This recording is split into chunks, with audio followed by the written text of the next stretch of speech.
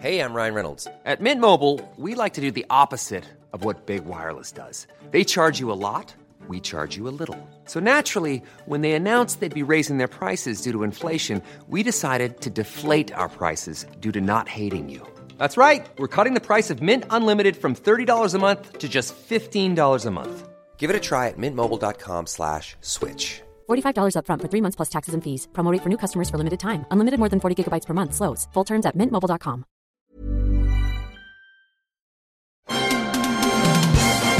Are you troubled by stale podcasts in the middle of the night?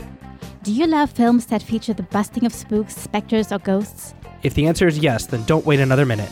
Ghostbusters Resurrection is an RPG audio drama combining tabletop gaming and cinematic paranormal elimination adventures. Call the professionals at nerdyshow.com/Ghostbusters. We're ready to believe you.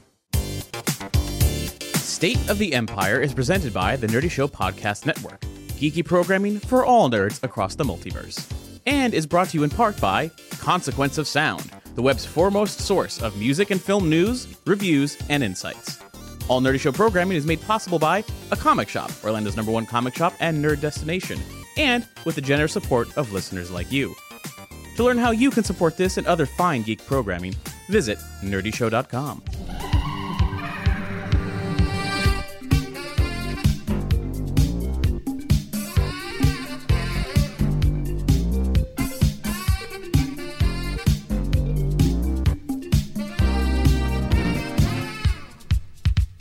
Welcome to State of the Empire, Nerdy Show's Star Wars speculation podcast where we look for news in Alderaan places. Hi, I'm Cap. Hey, I'm Doug. Hey, I'm Matt. And this episode is the episode teetering on the edge of the release of The Last Jedi. I can't believe we're here.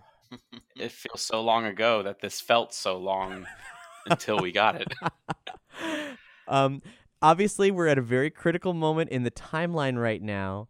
So here's how this is going to go. We are going to have a ton of content behind the blast doors, our spoiler-proof blast doors. So if you want to come into the film untainted, don't go beyond that point in this episode. However, we will have some content beforehand, and here's how I see this going. We have a lot of things that we've learned recently because the Last Jedi visual dictionary was accidentally shipped early to Target, and someone who was stocking it took a bunch of pictures of it. So we've read it, and a true Bothan spy. Yeah, a true Bothan spy. And it's a fantastic book that offers, I feel like, based on intuition as to what we usually get from these things, a ton of additional perspective about the ways that this film connects with the world. And in front of the blast doors, we're going to share a few things that are totally not spoiler related at all, that in some ways tag back to things we've been talking about on the show for well over a year at this point, that kind of confirm rumors and add details. And it adds a wealth of interconnectivity between all the various transmedia properties of Star Wars, this whole book. But beyond the blast doors, oh boy, there's a lot to say from this source. And in fact, the people have seen the movie now. The premiere happened in Los Angeles, and we have some tweets we're going to read that offer some perspective on, well, people's reactions in general, what to expect. And if you are listening to this after the films come out, I actually think that there's a good chance that all the speculation we're going to have based on the visual dictionary behind the blast doors could actually inform, having seen the movie, it might actually enrich it. I think we're going to glean more context based on the interrelation of the different pieces of the Star Wars universe from this book. This movie feels, because of the visual dictionary, feels as rich as the prequels did with side story and like fully fleshed out worlds. Like Force Awakens didn't have that. We've gotten a lot of good Jakku stuff, but like the world didn't seem to expand very much. Yeah. And like, I don't know, the visual dictionary just like for this particular movie just like blew up this new post Return of the Jedi world in a really good way. Yeah, I don't think we'll ever have seen a Star Wars movie like this before. It looks incredible. Mm-hmm. There's a video featurette called The World of the Last Jedi that we'll link to, and it has some new shots on it. If you haven't been like following the trailers or following our Star Wars Spoilers Facebook page, there's some new material in there and some behind-the-scenes content that shows how they filmed some of it. It just if this movie is a stinking bantha turd, it will still be probably the prettiest Star Wars movie that's ever been made, or at least one of the coolest looking. That seems pretty clear already. So I think it's also safe to say that the visual guide has given me more satisfaction with trying to understand what happened post Return of the Jedi than the entire Force Awakens did. Yes, for sure. Absolutely. And this is the first of a week of State of the Empire releases. That's right. We're coming at you. State of the Empire is going to end 2017 a little early. We got this episode. We have our forthcoming review of The Last Jedi, released as soon as we can possibly get it out. And then this weekend, Doug and I are going to be doing the Star Wars VR experience, Secrets of the Empire, and offering a full review of that content. Actually, Matt, I haven't asked yet. You're doing it when it debuts in Anaheim in January. Do you even want to be around? It's looking a little dicey. Oh, really? I may not be able to. Oh, shit. Well, do you want to be around for Doug and I talking about everything we have seen and experienced, or do you want to? Yeah, for sure, if I can. Oh, yes. Okay. Cool. I did Droid Repair Bay last night though, so I can speak on that. Cool. Okay, so we're going to be talking. We're not just talking about The Last Jedi in this episode. There's also a little bit of Han Solo stuff. There's a little bit of video game stuff, and you did Droid Repair Bay. So we'll talk. Oh, we'll talk about that soon. But first, the Rancor in the room, The Last Jedi. Here's some stuff that was said on Twitter. Forcecast said, "You all have no idea what you're about to see. The saga has truly changed forever. This movie is not what you expect in a lot of ways, but open your mind and realize that's not bad." Company man EW's Anthony Bresnikan says, "I think that The Last Jedi may be the first Star Wars movie that's not just about growing up, but also about growing old. New characters mature, veterans learn about becoming more powerful than you can possibly imagine. Luke was right. This is not going to go the way you think. The Last Jedi will shatter you and then make you whole again." It's a bit to be read into there, and I don't know. Yeah, I think he could have chosen his words a little bit more carefully instead of leading everyone on to like using words that Obi-Wan said before he died. Yeah, as a matter of fact, that has I'll get into it, but what's leading to my madness that has like kept me into a very weird sleeping schedule this past 12 hours. Matt, why don't we talk about that real quick? Like, where's your headspace at right now? Oh man, guys, I feel like Saw Gerrera at this point. I'm I'm hobbling around like him, and like everything I read on the internet is like lies, deception. Every day, more lies. Like, it's just, the internet is just like, I mean, these communities that are obsessed with spoilers, like Reddit and Force.net and a couple other places, like they're just tearing themselves apart right now. It's we'll get into it behind the blast doors, but wow. There's some crazy fights going on right now with what is real and what's not. I love it. As long as we're not like going to all hop into a van to go to the premiere of The Last Jedi and you're just like, no, it's too late for me. I'm too old. I'm tired of fighting. Well, you know, it's funny. I have told our show friend Rex, I have mentioned to him that I'm getting to the point where like I'm reading certain things and I'm like, I can't do it. I can't see this movie if what I'm reading is true. Oh my God. But then I read things where I'm like, oh my God, I can't wait to see this movie. So it's so much fun. I don't know what to think. I think everybody's here to kill me. Like, they may have sent you guys to kill me. We got 4 days, Matt. Can you last 4 days? Oh, man, I hope so. Well, Penny Nimroff of Collider says, "The Last Jedi floored me. Rian Johnson and the team nail so much. Thrills, laughs, heart, and most of all, pushing the character's overall franchise in a major step forward. Some really rich material to explore in the future. Can't wait for more." Scott Mance of Access Hollywood says, this is a critical one. "The Last Jedi, a little too long and dragged in the middle, but great fun overall. As good as The Force Awakens, Rogue One is better. More humor than expected. Great Star Wars moments. Mark Hamill is awesome. A worthy episode 8. This is where it gets weird because everyone has their favorite. Like, oh, I like Force Awakens. Oh, I like Rogue One. But whenever someone is commenting about what they saw in The Last Jedi, so far it's like, oh, way better than Rogue One, maybe better than Force Awakens, or the opposite, where it's like, oh my gosh, way better than Rogue One, but Force Awakens, it's like everyone is so divided on what they like before this. Right. It's hard to gauge I think it's where this quality is. It's very impressive so far that they've made 2 movies in which there's like, you can pick sides. There's not one that's so clearly objectively better than the other from like a filmmaking standpoint that you can say like, oh, I totally liked Rogue One better than Force Awakens, and the opposite way around. And I can understand where both people are coming from. Like, I can understand it too. I just find it strange that even though I understand where both sides come from, I can't get a good read on where this one fits in, except for in most cases they seem to like it more than the other two. Mm-hmm. Terry Schwartz of IGN says, as much as The Force Awakens was about looking back, The Last Jedi is all about looking forward. There's a scene in The Last Jedi that I kept playing over and over in my head that is so stunning and unexpected that I don't want to forget how I felt seeing it for the first time. This movie feels unlike any other Star Wars movie in all the ways I hoped. I don't know what that, I look forward to seeing what the hell Terry's talking about there. That's crazy. And then one final one, because of course we all care about his opinion. Marvel comic artist Rob Liefeld, who was for some reason at the premiere, says, "It does not get any better than Star Wars The Last Jedi." That was typed in all caps. So many exclamation marks. He doesn't actually sound like that. But boy, he reads that way.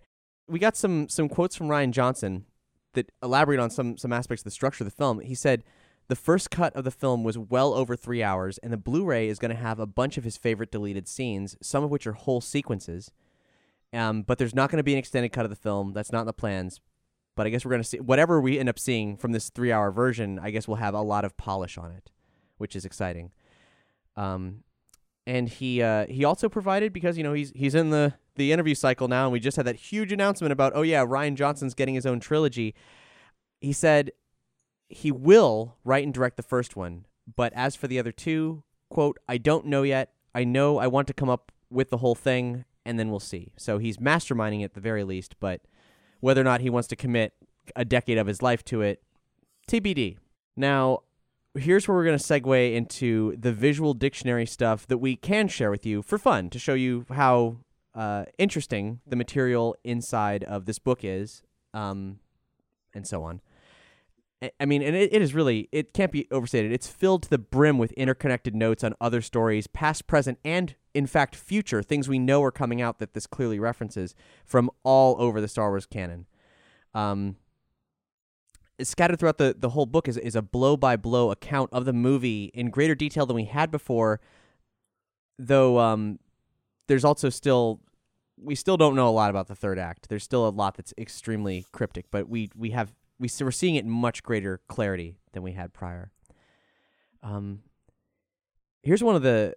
actually, just to give you some perspective on how we did this, I read through all of it, and as I did it, I made notes, and then I had to put those notes in sequence. Because say you look at a page about Rey, or a page about Finn, or a page about like a battle that happens, you might find further details about, say, that battle on other people's pages, and then have to sequence them together into a timeline. And once you take all the separate pieces from the book and put it together, it turns into actually a pretty concise outline. One of the things I noticed was there's this page that has a map on it, a map of the known Star Wars universe, highlights some key planets. There's things on the side, little side panels. There's a thing called Starkiller Aftershocks, and this plays out like what might be the title crawl for this film, because it provides so much more information about really the repercussions of what the fuck happened. Like because in The Force Awakens, some really bad stuff happened to the New Republic. Really bad stuff, and it's so glossed over. Which is one of our major criticisms of it. So this thing says, it was the cataclysm heard around the galaxy. The Starkiller's blast tore the very fabric of hyperspace, and moments later, the Hosnian system was no more. With a single shot, the First Order decapitated the New Republic, and across the galaxy, worlds began to surrender. In only the span of a few days, the galactic status quo was irrevocably upset, and a long simmering Cold War burst into flames. That could be copy pasta from the title crawl, for all I know. It reads like what I would want to read at the beginning of this film to help set the stage. Now we have a lot of details on things about the First Order that we were familiar with. We know about the First Order executioners. We had them, of course, rumored on making Star Wars long ago. The action figures have been out for a while. They're used in promotional art. But here's some interesting details about the nature of them. Any trooper could be assigned on a given day to be an executioner. Like, it's likely that even Finn has done this at some point. You put on the mask, which hides your identity. It doesn't have the same, like, identification. And you carry out public executions, because that's a normal thing in the First Order. Because in some ways, they're starting to sound much worse than the Empire. And those, this might have already been revealed on an action figure, but those things, those weird energy weapons with the claws, those are called laser axes. And Doug, since I know you're a big fan of laser whips, I was wondering how you felt about a laser axe. Actually, it doesn't really bother me yet. It doesn't bother me yet. Looking at it in the visual dictionary, it kind of looked cool because even though it's called a laser axe, it's not a lightsaber axe. Like, it's not a big fat glowing blade. It's just like those claws, and then there's like arc electricity in it, and so it's more of like a lightning bolt is cutting through your neck, I guess, which is like way more metal and cool than just a big pink glowing lightsaber in the shape of an axe blade. So I think it's cool so far. I'm glad that not all laser and then the name of a weapon upsets you on a really fundamental level. Well, no, because it's not a laser. It's a lightning bolt. It's like, it's not, the name wouldn't upset me as much as if it was just literally a lightsaber in the shape of an axe, which it is not, thankfully. So the true scale of the First Order military is apparently beyond Leia's worst case projections. You know, we already know about the gigantic Star Destroyer that Snoke is based on, the Supremacy. And in this, we're actually going to see another thing that you might have already seen pictures of it here in other places. It's a really weird, blocky-looking Star Destroyer called the Fulminatrix, a Manticore 4 class siege dreadnought, which is like capable of orbital bombardment and so on. There's a quote here from the book. It says, "In the shadowy corners of uncharted space and within the hidden ledgers of scheming weapons manufacturers, the First Order has been secretly building for war." And it also is full of the things that like make visual dictionaries super goofy, which is like they'll show you some official photography of, say, like a background First Order guy. For example, the human First Order Captain Canaday, where it has a little line pointing to his face that says, "Worry lines publicly display private doubts." It's like one of his features, Yeah. like a technology feature. Like, this model of First Order officer comes with worry lines. Which you'll note can publicly display private doubts. Oh, I was wondering what those worry lines did. Thanks.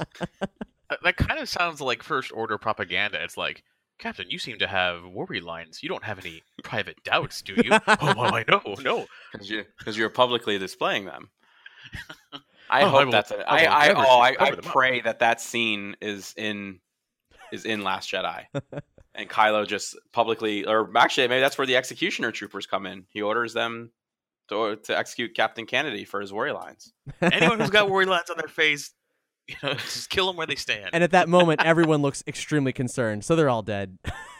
Oh man. So it may surprise you to know that I'm going to talk a little bit about Snoke here before the blast doors, but I am. So it said here, Snoke is powerful in the dark side of the Force, but he is no Sith, which is something that Andy Serkis said recently as well in an interview. That 1,000-year lineage stretching from Darth Bane to the last Sith Lord, Darth Vader, was undone when Vader died, destroying his mentor, Darth Sidious. The fulfillment of an ancient prophecy foretold the end of the Sith, but it never predicted the end of darkness. That's fine. Don't worry. If anybody's freaking out, like we're never going to get Sith again, that sucks. Disney will go back to that well eventually. Yeah, and all they have to do is set a film earlier. No big. Or later. I honestly think they could do it even later. Like, I think once it's not long enough has passed, I think we'll get some Sith back. I think the Sith were just as overrated as the Jedi at this point. I'm ready for something new. Now, we mentioned that the Snoke action figure had a weird ring on his finger. We now have an absurd amount of details about this ring. I don't believe it's going to be important to the film, but it's full of a bunch of those cool facts that only a weird book like the Visual Dictionary can give you. It's a gold-etched ring with glyphs of the Duarte, which I didn't know what it was, so I looked it up. Matt, were you aware of it before you read about it? No. It's a planet mentioned only in passing in the Darth Plagueis novel. It was home to the four sages of Duarte, Sistros, Faya, Yanyon, and Brata, who were controversial philosophers and lawgivers from the early days of the Galactic Republic. Now that's kind of weird. But set into this ring, a big honking black stone, for reasons I can only begin to guess, is obsidian from the catacombs beneath Vader's Mustafar castle. Because why not? Yeah. I don't foresee it having anything to do with the film. I just think it was a cool thing. They're like, this will look really great in the Visual Dictionary, and we'll add some glyphs on it. It's really all it really seems. I do think it's continuing to pound in, like, this movie is starting to more and more about balance as a theme, and like, we have first officer order, like, captains that have worry lines saying they're not completely like certain of the thing that they're doing, and now you have like rings featuring Republic lawgivers, but are made from like the foundation of like the an imperial lord. There seems to be a lot of that going around, a lot of yin and yang thing, including Luke's medallion thing that was in the visual guide as well. Luke's medallion thing, yes, something we'll talk about behind the blast doors. Something that if you've listened to our prior blast doors, you already know a little bit about. But now we have some clarity, maybe. Some more Snoke related stuff. The Praetorian Guards, we've seen them all over everything. Their weapons are all vibroblades, which is kind of cool. And something that, man, Doug, do you want to share the factoid that got you really excited about them? Well, about the Praetorian Guards. The vibroblades I was excited about to begin with. It's like already I was like, oh, sweet. So they can have, lightsaber combat action, because for anyone who doesn't know, vibroblades are a type of blade that can withstand a hit from a lightsaber without breaking. So you could have a vibroblade axe or a vibroblade sword and fight someone with a lightsaber. And it comes from, I don't know if it's originally from, but it's definitely featured in the Knights of the Old Republic games, which I'm a big fan of. But when it comes to other video games that I tend to be a fan of, there's a quote saying the examination of the Praetorian fighting style reveals a hybrid of, among other things, Terraskazi, which cracked me up because the Bastards of Terraskazi game was the game that I played religiously all the time, even though it was terrible. And I just loved it because it was Star Wars and you could be Luke and have a lightsaber, and this weird kung fu style is just... I don't know. I think that's just something that somebody threw in to the Visual Dictionary as just as a nod. I don't think there's any actual Terraskazi official movements or anything, but I am very tickled that they would put that in there. And it's also not just their vibroblades that can deflect lightsabers. These guys actually have custom armor that they go into the actual nature of in great detail in the book that is made to deflect indirect lightsaber contact. So these guys surround Snoke because they're his human shield. All the explanations for them and how they work were all pretty damn cool. All this says to me is that Snoke is so freaking terrified of Luke Skywalker, I can't even imagine, because they know they've narrowed it down to only one Jedi left, but yet he still has this like kick-ass guard and like all these things that he's like got Snoke and the Knights of, or rather Snoke has Kylo Ren and the Knights of Ren like all trained and ready to go. He's like building an army of like Jedi killers, but there's only one left. So I don't know. It's we should point out you just mentioned the Knights of Ren. They're nowhere in this Visual Dictionary, so don't get your hopes up for that. We don't know anything about them. They're not here. I think the Knights of Ren are dead. Yeah, why do you think that? But well, I think that they would have appeared in this movie, and we've gotten absolutely no indication that they will be. And I have a feeling they probably all died fighting against Luke for the temple. That's just pure speculation. I have nothing to base that on. I just feel like, why didn't we get some Ren Knights? It just seems strange to me. Maybe we will. Yeah, maybe they're withholding. Who knows? And the Praetorian Guards, they are not the only posse that Snoke has, but we'll talk about the attendants behind the blast doors, because that is some weird shit. Now, a little bit of other character material.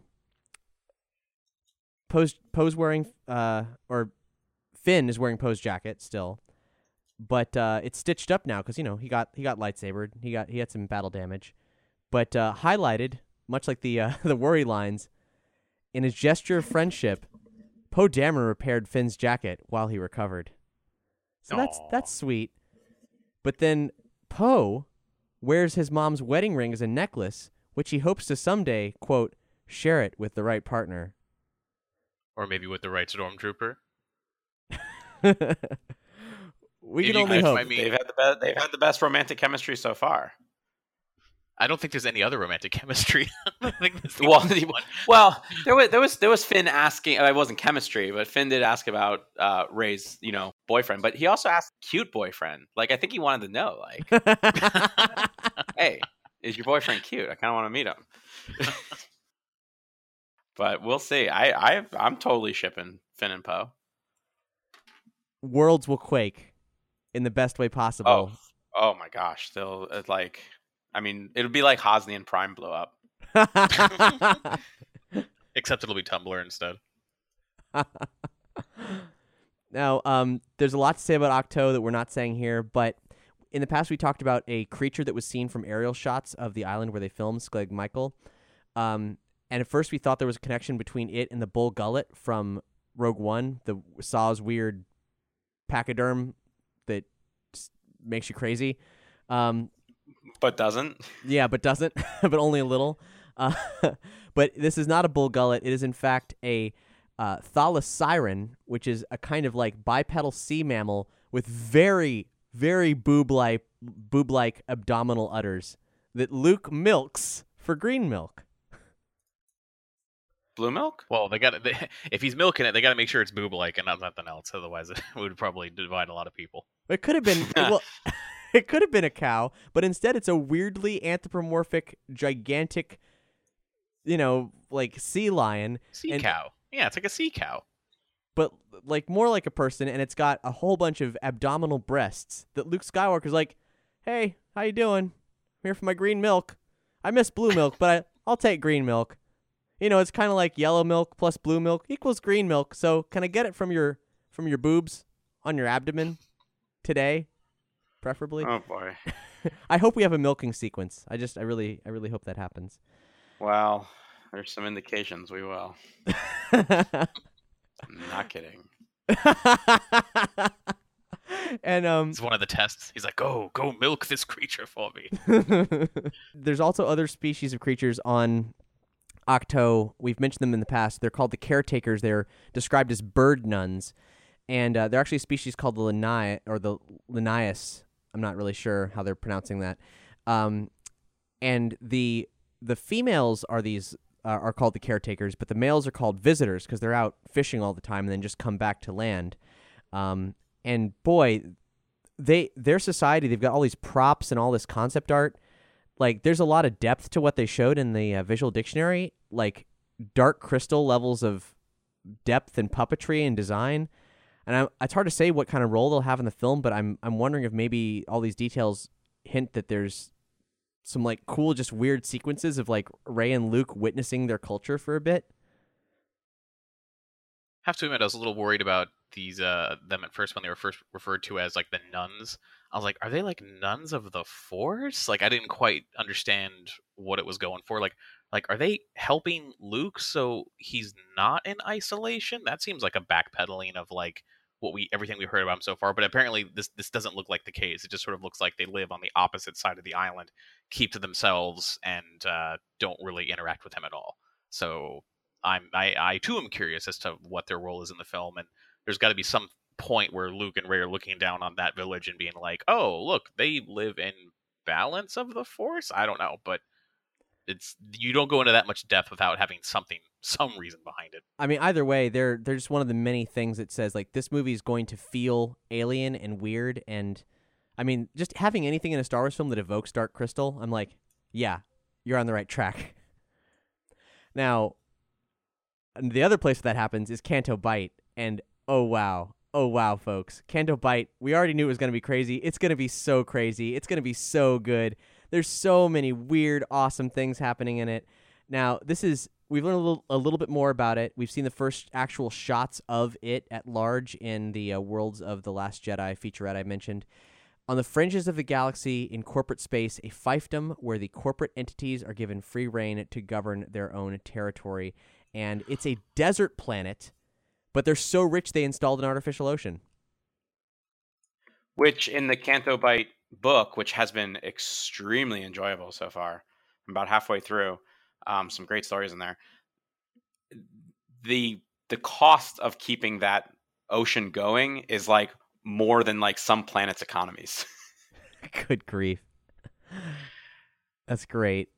In reading through this visual dictionary, every single Canto Bight page, I was like, man, how much am I just reading like a summary of the book here? I'm curious. Have you noticed any? Were there any things in the visual dictionary that were like, oh yeah, this is exactly this character from the book, and this is a summary of that story that I read? Not that I could find. I was actually looking through the Canto Bight section, and I also just wanted to finish the Canto Bight stuff because, like, at least when the book came out, there was no picture references for the aliens that, like, because all the main characters are aliens, and I'm trying to picture how I see the alien via the descriptions in the book and then want to see what they actually look like afterwards. So I decided to quit my search to see what certain characters looked like.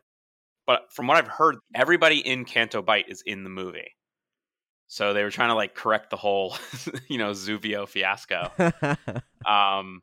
So I decided I'm going to wait until I finish the Canto Bight book before I like check them out in the visual dictionary. Cool. Well, here's what we can share so far, and this just got me excited for everything.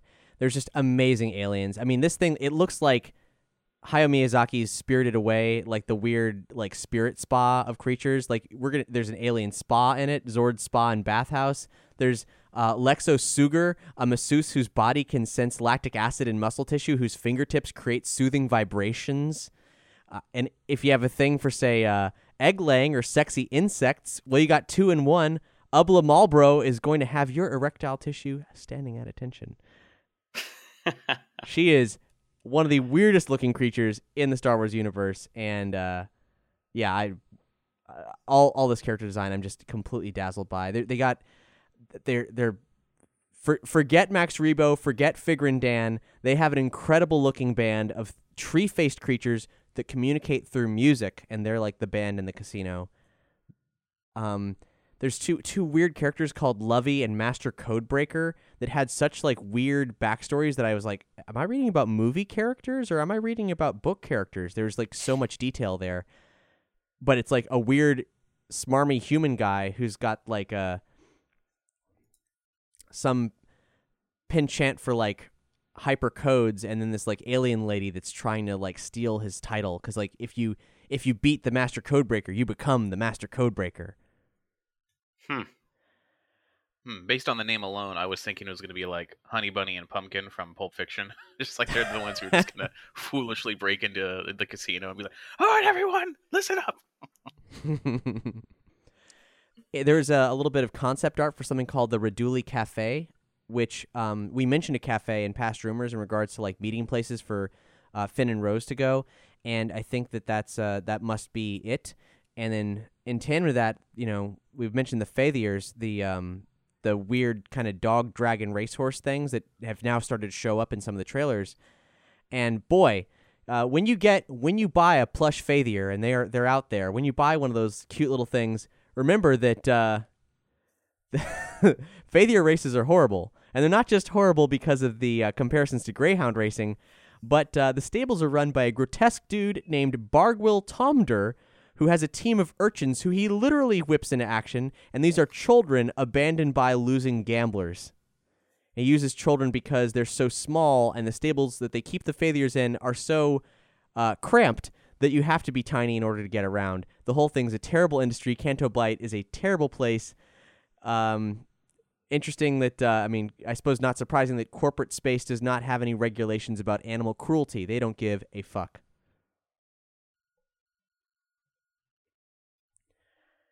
We've talked about DJ in the past, Benicio del Toro's character, and what the hell DJ means. and how on his cap, according to, like, if you can read Aurebesh, on, say, the pop figure, the action figure, it says, "Don't join." And we're like, the fuck is that? That can't possibly be what DJ stands for, right? That's what DJ stands for. It stands for "Don't join." It's his personal ethos. He thinks larger causes are for fools, since society is just a machine looking to turn everyone into a cog. So, for some reason, he has scrawled in his own, I guess, not handwriting, but metal scraping, "Don't join" on his hat. I'm hoping that's actually cool somehow, but I don't know how. I mean, I was going to say he sounds like they're trying to make like a Han Solo, but Han Solo's name is literally Han Solo. Like, so how it feels hypocritical to judge Benicio del Toro's, "Oh, don't join." What? Because he's such a loner? But it's in the same wheelhouse as Han Solo, so I really can't judge. Yeah, I mean, Darth Maul and Savage Opress aren't exactly. But yeah, especially when you roll those homeboys out, especially Savage, boy, all arguments about naming conventions in Star Wars fall to pieces. Yeah. I mean, just even the thing is just DJ. Those are, letters in English. I mean, it's the Arabic alphabet, so it's like I don't understand how it connects with Aurebesh. But, hey, whatever. Well, Aurebesh is still like, it's a 1-to-1 codex for the Arabic alphabet. So we just got to assume that whatever those letters are called in BASIC is what his name actually is. But we don't know that because we're seeing a translated film from another galaxy, I guess. Maybe. We got a couple character leaks from a card game. These characters are also featured in the visual dictionary, but not in the same detail. This is a card game unappealingly named Top Trumps. And they tie in weirdly with Elizabeth Wine's book Cobalt Squadron. I don't know, is that out yet, Matt? Do you know? No, it comes out the day of the film. Well, coming soon, we have some more info on Rose's sister Paige, which I guess we won't get into right now. But they also have a Resistance bomber called Nyx, who attends the bomb release trigger, which they highlighted in the visual dictionary, ready to drop the vessel's explosive payload onto first-order targets. And these bombers are space bombers, so they detail a little bit how bombing works in zero gravity. It's interesting. It's an interesting concept. It's kind of like a minefield. And they also have Resistance pilot Tali Lintra, who's an A-Wing pilot. She's included in an upcoming toy set and also name drop in the new Battlefield 2 expansion. So I have no clue how significant she is, if at all, in the film, but she's getting a certain amount of attention.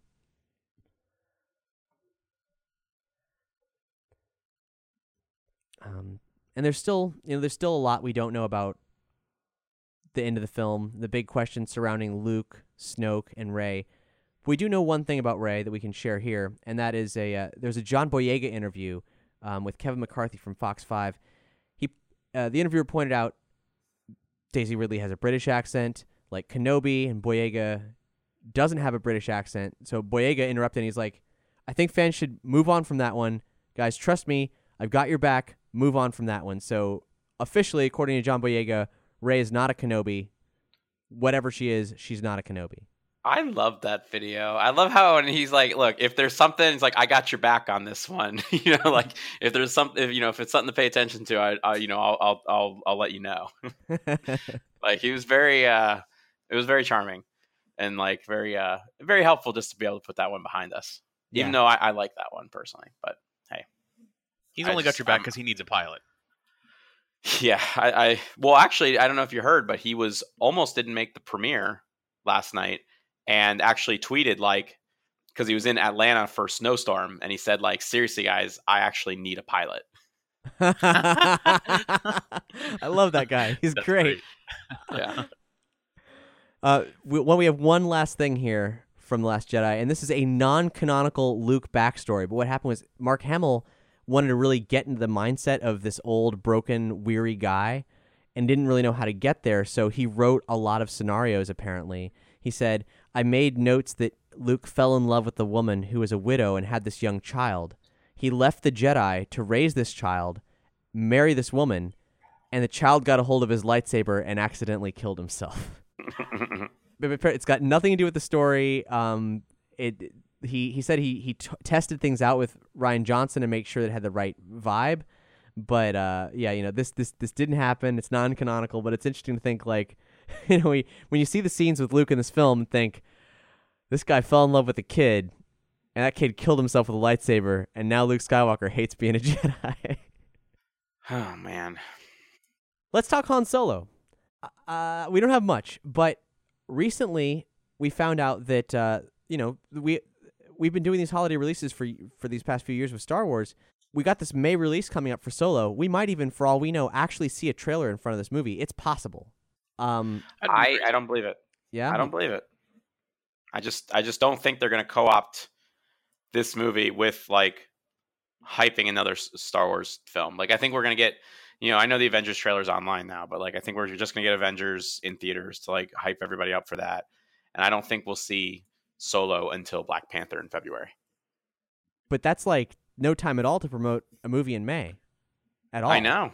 But also they, Marvel and Del Rey don't have anything tying into Solo on their slate. Like, they have their full slate released from like now until like the end of June. The movie comes out in May and nothing is tying into Solo. Like, unless they announce a bunch of things in like January, February, like tie-in books and stuff like that. I've had this, I've got a bad feeling about this. I think they want to just get this movie out and over with. It's been a nightmare for them, and I think I'm starting to lose all of my faith in this movie. Wow. We'll fucking see. And I mean, it's gonna be interesting covering the release of Solo and covering everything in the orbit of it. What we do know is that the toys are coming in late April, and we have some code names: Zeus Chariot, Cronus Chariot, Vestus Chariot Battle Pack, Fury, and what they call the Pegasus, which there's a price point on. And that's $200, which sounds insane. So my only guess for it is that maybe it's a new version of the Millennium Falcon. And the chariots, or an old version from a certain point of view. Right? Yes. The chariots are all vehicle priced things, which is interesting that this leaked of all things. I think that it relates to car racing, which we know was at least in the Lord Miller version of the film.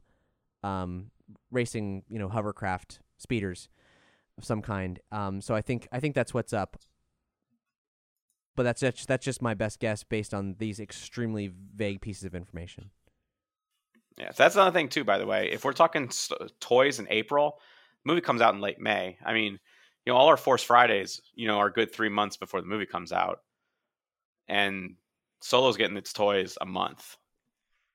And the movie's coming out 3 weeks on the heels of Avengers. Like, I'm not feeling good about this movie.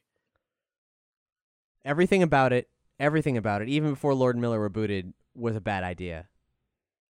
I don't know. I mean, shocking. I still man, there's been some great young Han Solo stories and comics and books over the years, and I just really feel like there's a super stylistic harkening back to like late 70s era pulp that you can really do something special with. But I just don't think, I think they realized they couldn't achieve that. Like, I think they had that idea in their head.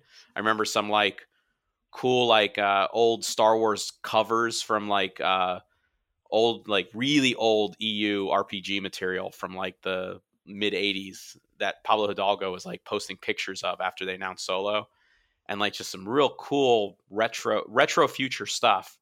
And I think there was a vision, and I think the machine that is Lucasfilm can't pull off that sort of thing.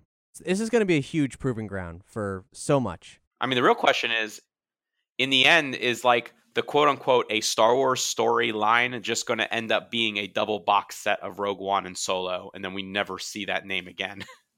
Yeah, man. I feel like we're approaching that. What's great is we won't have to wait long to find out, at the very least.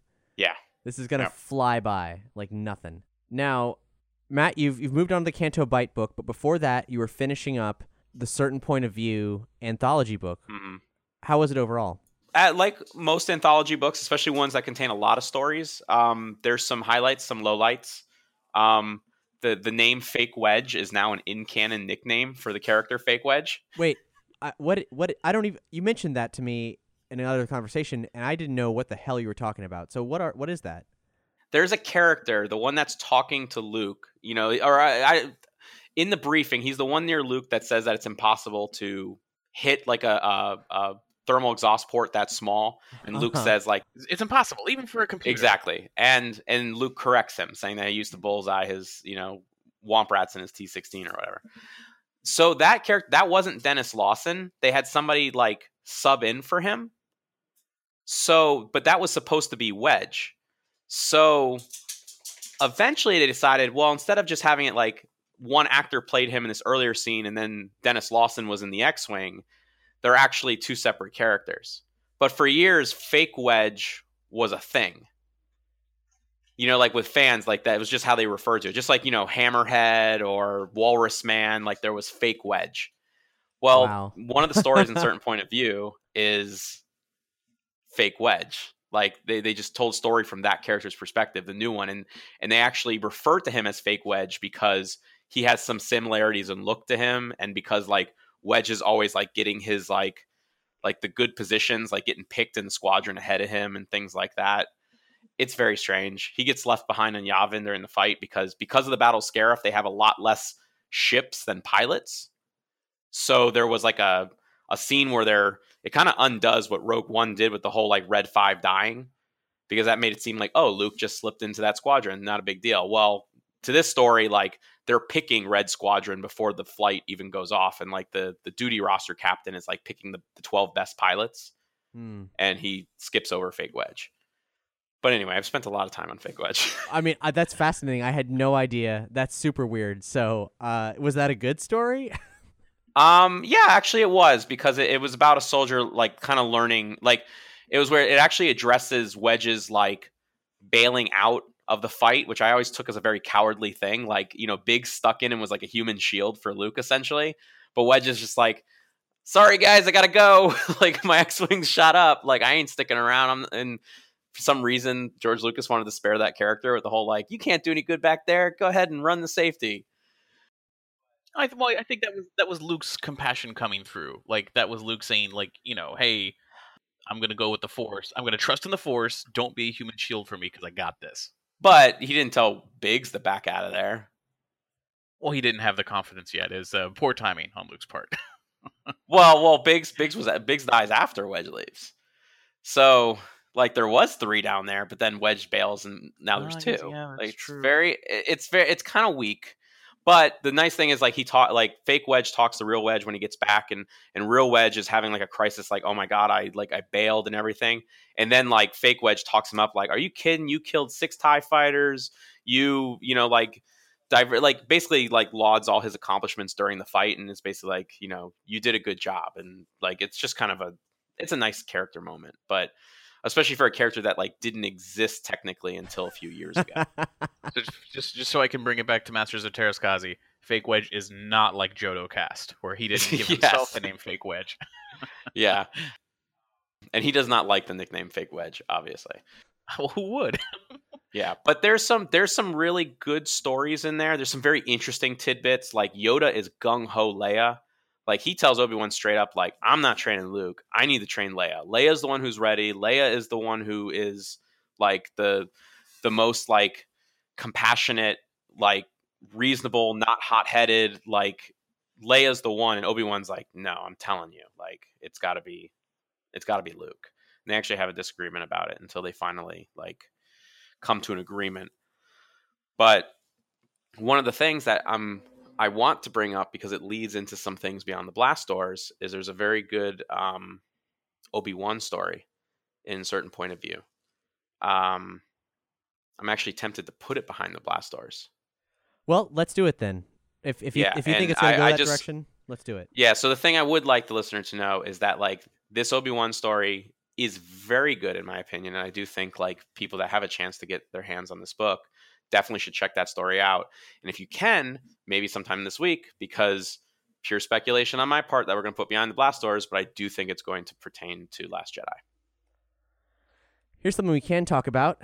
and it also pertains to Last Jedi and is also from Expanded Universe content. Poe Dameron, number 21, the Marvel comic. In it, Lor San Tekka has been he's arrested for trying to break into a vault where there's something called the Kazaroth device, which he says, this is all quotes from Lor San Tekka, it might imply a chapter in the grand history of the Force when light and dark were not in opposition. Oh, let me try to do a Max von Sydow voice. It might imply a chapter in the... No, that sounds like Admiral Akbar. Anyway, it did the not in opposition, but united. I petitioned the device's owner repeatedly to be allowed access to the Kazaroth, but no, he denied me. I have dedicated my life to gathering knowledge about the Force, both sides, light and dark. So many lives have been lost in their battle over the millennia, but I think that someday this fight could end. If they could work together, see that in many ways they are the same, perhaps the Kazaroth is a path to that future. That is a loaded page, and I think that totally pertains to this film. Yep. I agree with you. I don't know how, but it does. So, Crate is either coming or has come to Battlefield 2. Has that happened yet? I believe that's either Tuesday this week or maybe Tuesday after Last Jedi. Okay. It looks cool, but it's weird because it also expands. It's not just expanding the multiplayer levels, but it's also expanding the single player campaign. And because you bought the game, but too bad the rest of the story is timed releases. But hey, watch it on YouTube, I guess. But I hate the campaign of Battlefront 2. I have to say I'm like about probably 80% through it on YouTube now, and I just did they bungle something that could have been cool? I think it's terrible. Yeah, such a damn shame. Yep.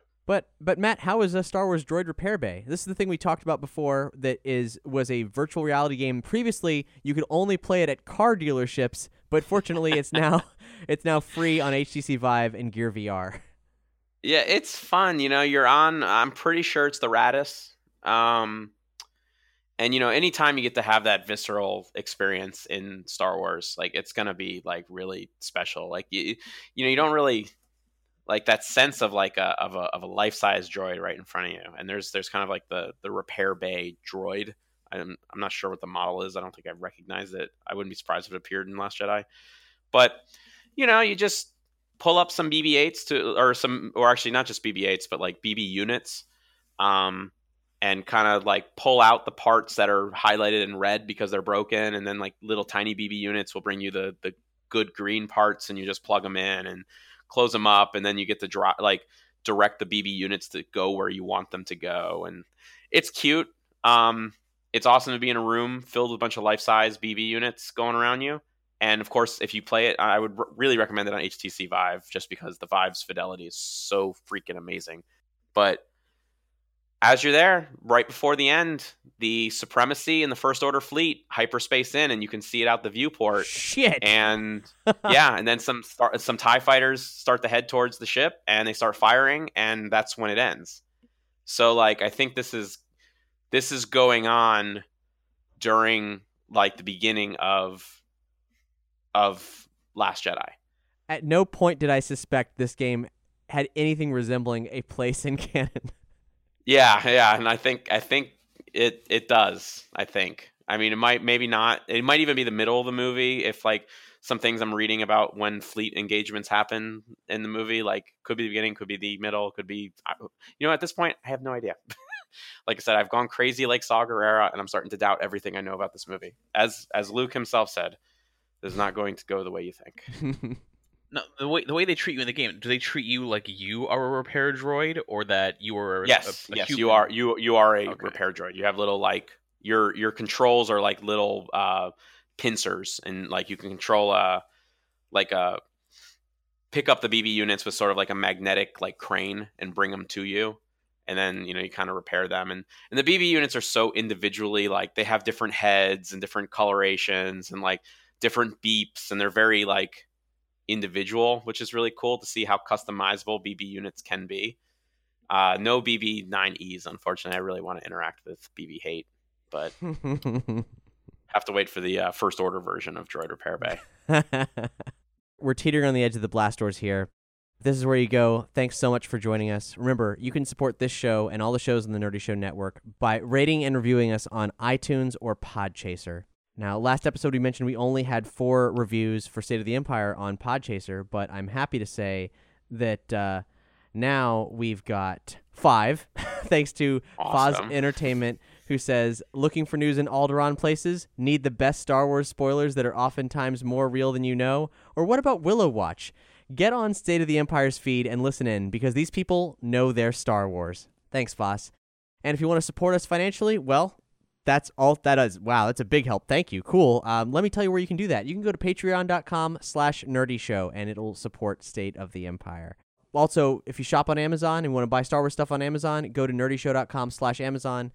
If you follow that link, that's our affiliate link, and anything you buy will give back to the show. So in closing, before the blast doors, we have one final thought. This comes from, it's a warning from Anthony Bresnikan. He says, beware of spoilers. The Last Jedi sneaks up on you in ways you will not expect. I've never seen apparent plot holes wielded as surprise attacks. Open the blast doors! Open the blast doors!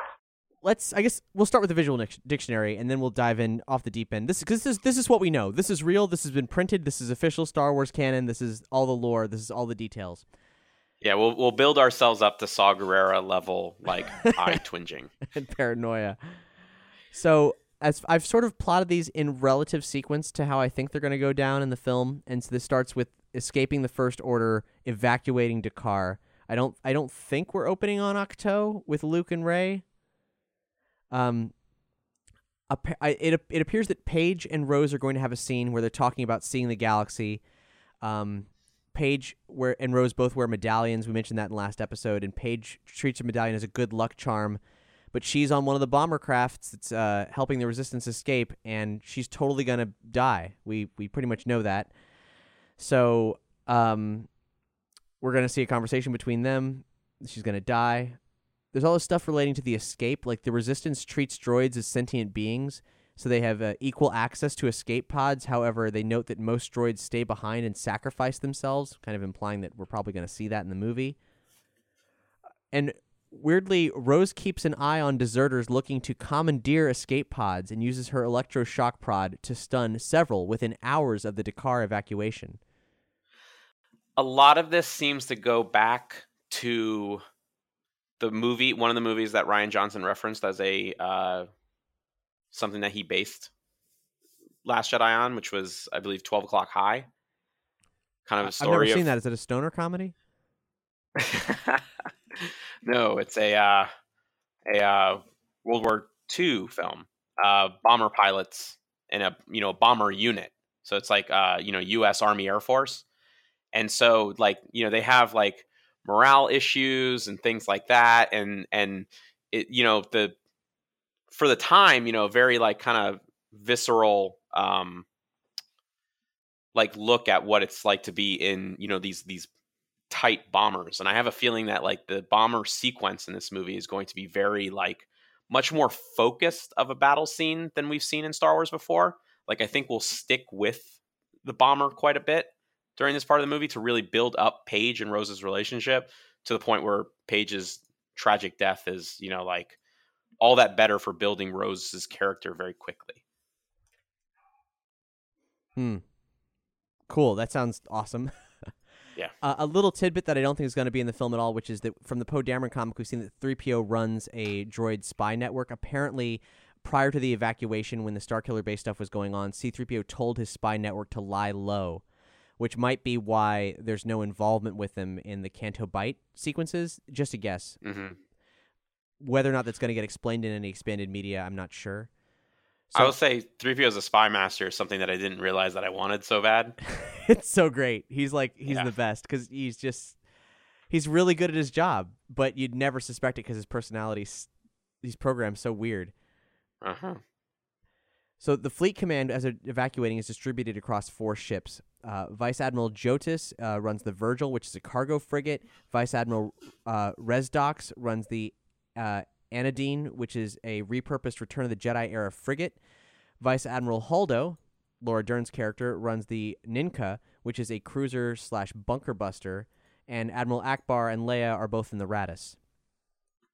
Now, apparently Poe, according to the Visual Dictionary, antagonizes Hux at some point. Deliberately mispronounces Hux's name in a broad frequency address to both fleets.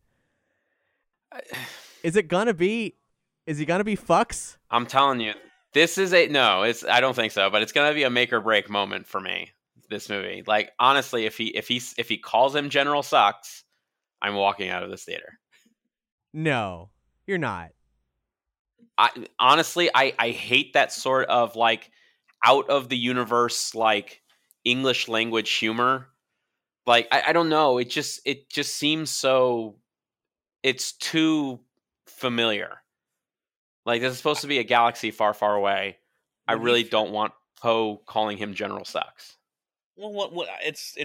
I think it's weird that you guys both immediately jumped to that, because when I first read the description, I thought of General Hacks, like, oh, General Hack, like he mispronounces it and pretends that it's not obvious to him. Like, oh, you gotta get rid, stop listening to General Hacks, and like, it's Hux, and he goes, that's what I said, Hacks. Like, not, you know what I mean? Like, more like he's playing dumb as opposed to just saying an insult to replace it. I don't know. It's too Mal Reynolds for my Star Wars.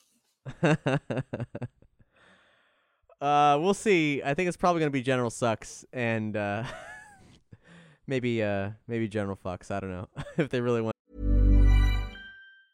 Hey, I'm Ryan Reynolds. Recently, I asked Mint Mobile's legal team if big wireless companies are allowed to raise prices due to inflation. They said yes. And then when I asked if raising prices technically violates those onerous 2-year contracts, they said, "What the f*** are you talking about, you insane Hollywood ass?"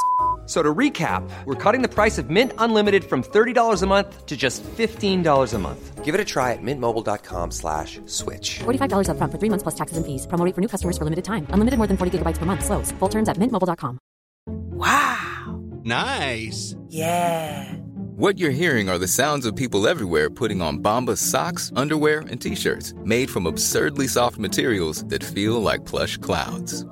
Yeah, that plush. And the best part? For every item you purchase, Bombas donates another to someone facing homelessness. Bombas. Big comfort for everyone. Go to bombas.com/ACAST and use code ACAST for 20% off your first purchase. That's bombas.com/ACAST. Code ACAST. Remember the deleted scene from Force Awakens? Han, and Finn, when, they try to arrest him for Supreme Leader Snoke, and he's like, Supreme Leader Smoke? That guy, like, I don't know who Smoke is. I've never heard of him. You heard of him? And Finn's like, no, I've never heard of Smoke. Like, they're making jokes about the guy who seduced his son to the dark side. Like, it's just so, it's terrible. It's awful. Yeah, very bad. But, I don't think this would be bad. I don't think it would actually be bad if he did that. I mean, because you just got to assume, hey, I know they're actually speaking whatever the fuck basic is, but, they will, it's not like that kind of humor will be evasive to them. We just wouldn't be able to understand it. Like, there's got to come a point where we can grant exceptions. Well, I also don't like what it does for, Star Wars is a global phenomenon. And when you start putting English language jokes, that usually alienates, like, other audiences. Well, that's a very practical concern. I mean, it is, you're right, it is a very international thing. Maybe we can do an entire episode on the way it translates to other languages, what they decided to do. I think we'd have to do a lot more research than we're prepared to do. I'd love to explore that. I'd love to hear what, like how this translates to Cantonese, but yeah. So we've seen in some of these trailers that Poe has some kind of crazy booster on his X-Wing. It's a temporary accelerator pod to give it sublight boosts. I don't know why he has that yet. And Leia is worried about Poe's ego affecting his leadership skills. I mean, he does talk a big game. He's like a superhuman pilot. And he also disregards Leia's orders. So in the film, Leia's going to demote him from wing commander to squadron leader. And meanwhile, Finn is in a medically induced coma. He wakes up in the middle of the Resistance fleeing the First Order, and his first words is shouting Rey's name, and he staggers out of the medical suite, leaking synthetic Bacta. So this is, I mean, all this happening, like Poe being insubordinate and getting demoted, and Or maybe he's demoted afterwards, but that doesn't. Yeah, it makes more sense to be demoted beforehand. So they're evacuating. The fleet comes in. This sequence is going to be insane. There's so much happening. I haven't even finished it yet. For example, Kylo fires a volley of torpedoes that destroys the Radis's hangar bay, but finds he cannot open fire on the warship's vulnerable bridge, a decision that is ultimately taken from him by a less conflicted wingmate. It says another part, the First Order's attack on the Radis results in the destruction of the ship's primary command deck. The bridge crew suffers horrendous casualties, and Leia Organa is incapacitated by exposure to the vacuum of space. This is a rumor we've had for a long time, that something would happen to Leia, that she'd be incapacitated, and then someone would take her place that would be kind of in a villain role or a nemesis, and that would be Admiral Holdo. Now, I think the villain and nemesis thing was played up due to misunderstanding. I don't think that's actually the arc of the character, but people won't trust her, and audiences won't trust her. Right. So, when the bridge is destroyed, operations move to the battle bridge, which is beneath the prow, but the bridge is destroyed. We're hearing all this stuff about Leia being injured, taken to probably a private med bay, because they mentioned that she has a private med bay. And she has to recover because we see her in scenes on Crate in the trailers, unless those are fabricated somehow. But something that's not mentioned is Admiral Akbar. So we should thinking he's going to die. Yeah, I mean, I think everybody needs to steel themselves for that, because I think it's definitely going to happen. And one thing that really emphasizes this is with the ebb and flow of focal points for the expanded content of the universe. Mm-hmm. They have played up Akbar's role as a hero of the rebellion so much lately. They really have. There's a backup story in the Tales from Wild Space section of the Star Wars Adventures All Ages thing, where this kid's thinking about like the great heroes of the rebellion, Leia, Luke, and Admiral Akbar. And you were reading something, Matt, with some praise for Akbar. Yeah, in the Join the Resistance series, the main character mentions that, like, he refers to Akbar as the greatest hero of the rebellion. And then in the beginning of the Legends of Luke Skywalker book, there's some people around the table discussing their theories that Akbar is actually a droid that was built by the Republic or the rebellion in order to have a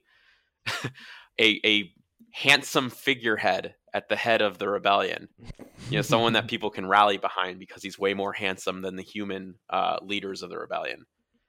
And everyone kind of agrees, like, while they think the theory is ridiculous, they do all agree, like, well, yeah, Akbar is the strikingly handsome devil that you would want to fight for.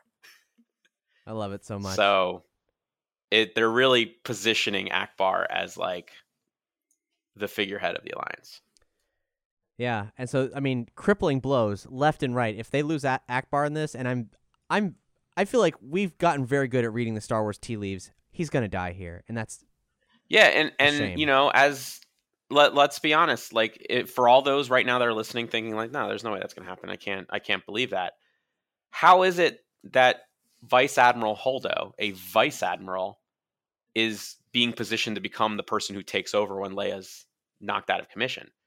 Like, a vice admiral isn't over, a full admiral.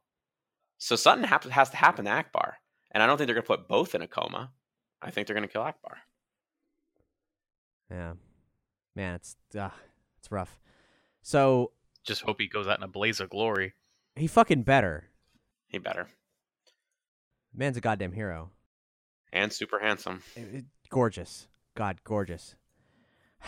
So he needs to set a trap somehow. That's how he does it. He's the bait. He's the bait for the First Order. He sets a trap. He straps a couple bombs onto him. He's on he like crashes in the front of a TIE fighter and rides it into the Supremacy and explodes a hangar bay. Yeah, and then he rides a shuttle into the Supremacy, and they're like, surround the shuttle. They surround it, and they're like, it's Admiral Akbar. He opens up the hatch, he steps and goes, it was a trap. The whole thing blows. Thereby giving them enough time to escape. Now, Doug, I got a question for you though. If that actually happened, would you groan and think it was pandering, or would you think it was fucking rad? To be honest, it all depends on how they'd pull it off. It would depend on the attitude and everything. Now, because if he says, it was a trap, wink, and then it blows up. That's very different than him going on a suicide mission saying, I'll set a trap, and then whatever. So, delicate. It's a fine line. Matt, you have some perspective on Holdo thanks to reading the Princess Leia book. Oh, yeah. I actually, like a lot of people, kind of misinterpreted Holdo, at least, the role that they were, basically that she was untrustworthy, villainous, and that sort of like, a leader that doesn't understand, what her soldiers want. It was going to be sort of a foil to what Poe is trying to accomplish. I don't know if I ever thought she'd be evil. Not that she was ever working with the First Order or anything like that, but maybe like just sort of that, for the Potter fans out there, that sort of like Dolores Umbridge type character, just like a government lackey that just kind of stifles what the heroes are trying to accomplish. But I have to say, after reading the Leia book, she's definitely not, at least at that age of them all being 16, she is not even foreshadowed to be that way at all. She's very much Leia's friend, very much into what the rebellion's trying to accomplish. She hates the Empire. She's very, as we discussed last week, very sort of eccentric and very much an individual and very unique and flamboyant and like all these fun things. And I think the better indication of where her character is going from that book is a thought that Leia has in the book, which is that, quote, by now she genuinely liked Amilyn, Holdo's first name, and believed her to have noble ideals, but the girl seemed highly unlikely to be useful in a crisis situation. So I think that she may be someone that is incapable of action, perhaps, and Poe might need to step up to become the leader that Leia wants him to be. So I think she acts as a foil to Poe in that way, not necessarily in a insidious fashion. Yeah. Well, what I read about in the Visual Dictionary is that Poe finds her command style secretive and off-putting, so he conspires against her and builds a resistance within the resistance, which is made of Finn, Rose, someone named Cadel Connix, no idea who that is, and 3PO. So we'll pick up that thread on Canto Bight, but first we got to divert to Ahch-To, where if comes in the sequence after the death of Admiral Ackbar and Leia being put in the hospital, like, God, wow. Jesus. Yeah. This movie's going to be crazy. We speculated in our prior episode that maybe Luke would be the one responsible for the destruction of the Jedi Temple. However, it reads in the Visual Dictionary, when he found it ablaze. So, I guess not. That map that I mentioned earlier, that has a couple dotted lines on it showing movement from place to place and pertaining to the most recent trilogy. According to the map, Luke departed an unnamed location, which is presumably the temple. It's near Kashyyyk in the map. Then he stopped at Kashyyyk, the only stop he made, because from there he went directly to Ahch-To. So, the stopping on Kashyyyk or Kashyyyk or however you say it, was, I don't know what to make of that. I'm curious if maybe Chewie knows more than he's letting on, or if Chewie's even been back home ever. I don't know. Right. Like, what could that mean? I don't know. Nothing, maybe. Ahch-To is known by many names in ancient legends. So, since the legends are what's referred, what they call past Star Wars continuity, I'm wondering if maybe they're implying that Ahch-To has been mentioned before. There's other sacred locations that could have been, I don't know, Matt, are you familiar with anything that would be like Ahch-To, like a home of the first Jedi or founding place of the Order that they would be referring to? Tython, that was the original expanded universe origin of the Jedi. It was featured in Old Republic, which, Doug, you're also familiar with. Yeah, but Tython is way, even in the time of the Old Republic, it's way far advanced. So yes, for sure, flooded or something. And they put comics. I think just I feel like that was just a throwaway thing. I don't know if they're trying to say it's Tython or anything like that. I think it was just to appease. It's a very strange thing they're doing, as I've mentioned before. Like, the only material that Marvel skipped over reprinting in this Legends Epic collection, and not all of it's out yet, but like they've been going chronologically in each era, is they did not re-release any of the Dawn of the Jedi or Tales of the Jedi series. And those, because those heavily deal with the origins of the Jedi and the Jedi-Sith conflict, respectively. So I think they're just trying to avoid confusion by putting that back in print. I mean, you can still obtain it, but you just can't obtain it by anything that like in any sort of like big, like omnibus. So yeah, I don't know if I thought that was strange. That's known by many different names, but I don't think they're trying to directly link to anything.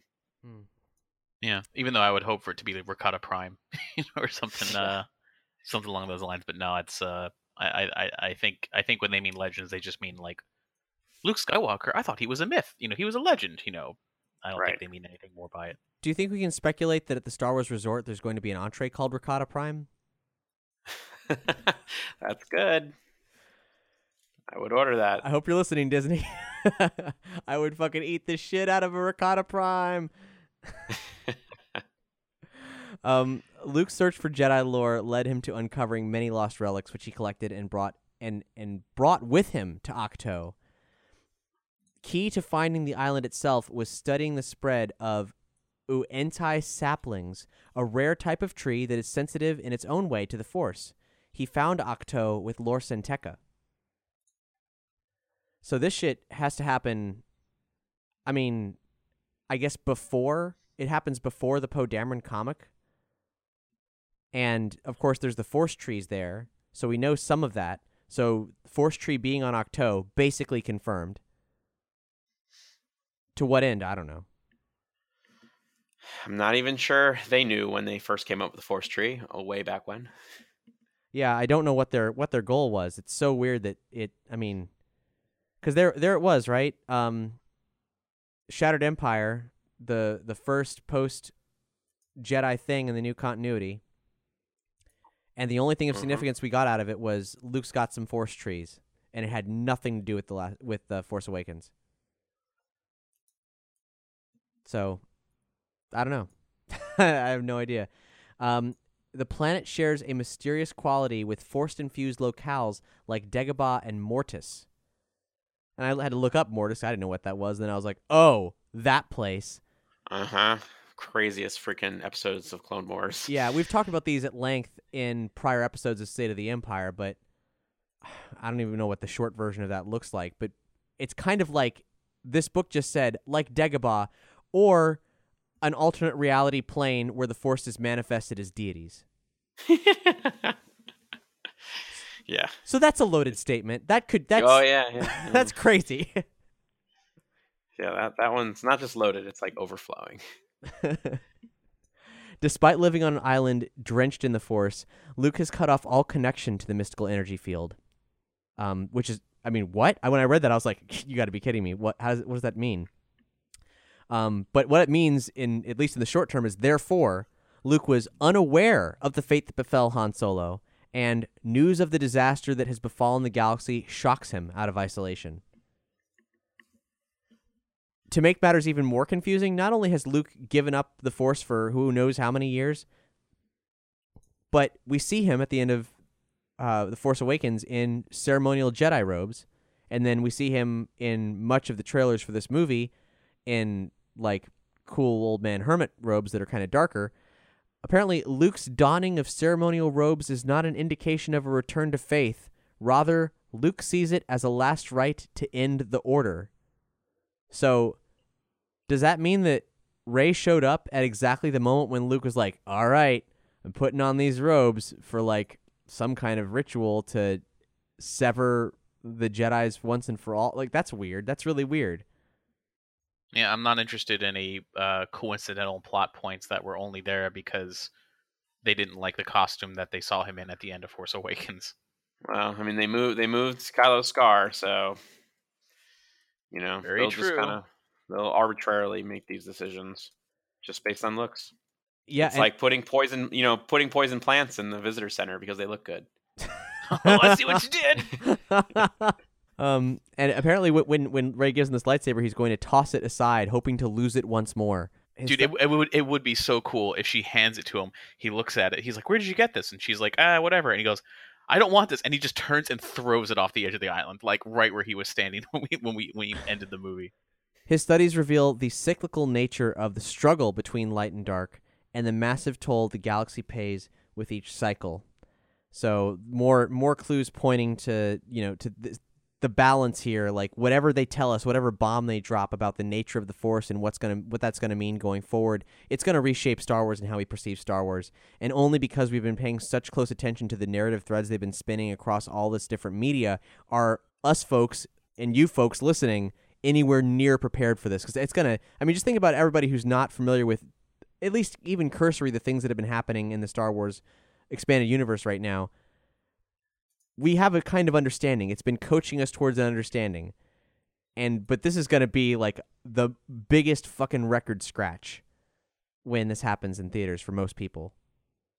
That crashed X-Wing we mentioned before, that's a real thing. Luke actually salvaged a wing to use as a door on his hut. So yeah, he either on purpose or unintentionally crashed his X-Wing, so he was always stranded here.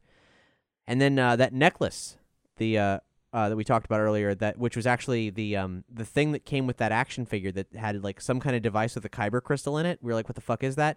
We've seen that in great detail now in the visual dictionary. It is a Sith kyber crystal, but it's a recovered Jedi Crusader pendant. And the crystal is a trophy, apparently. So I don't know if there were any Jedi Crusades, but there were Jedi Crusaders, I guess, romping through the galaxy, killing Sith, and this is a Sith lightsaber trophy. Allegedly. I don't know if I believe it, even though it's stated pretty clearly in the visual dictionary. Rey has had visions of the island, or at least a place very much like it. Having grown up on Jakku, she found escape through dreams of being surrounded by water. And she's drawn to a location on the island called Mirror Cave, a sea cave where the dark side festers. She visits the cave on her own, and within, her fears and insecurities about her parents and the reasons why she was abandoned on Jakku manifest themselves.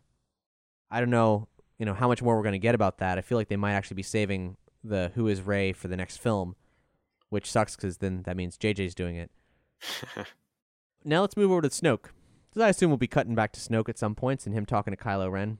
For example, Snoke's berating punishments weigh on Kylo, opening hidden emotional wounds, not like he didn't have enough already, just as his physical ones are healing.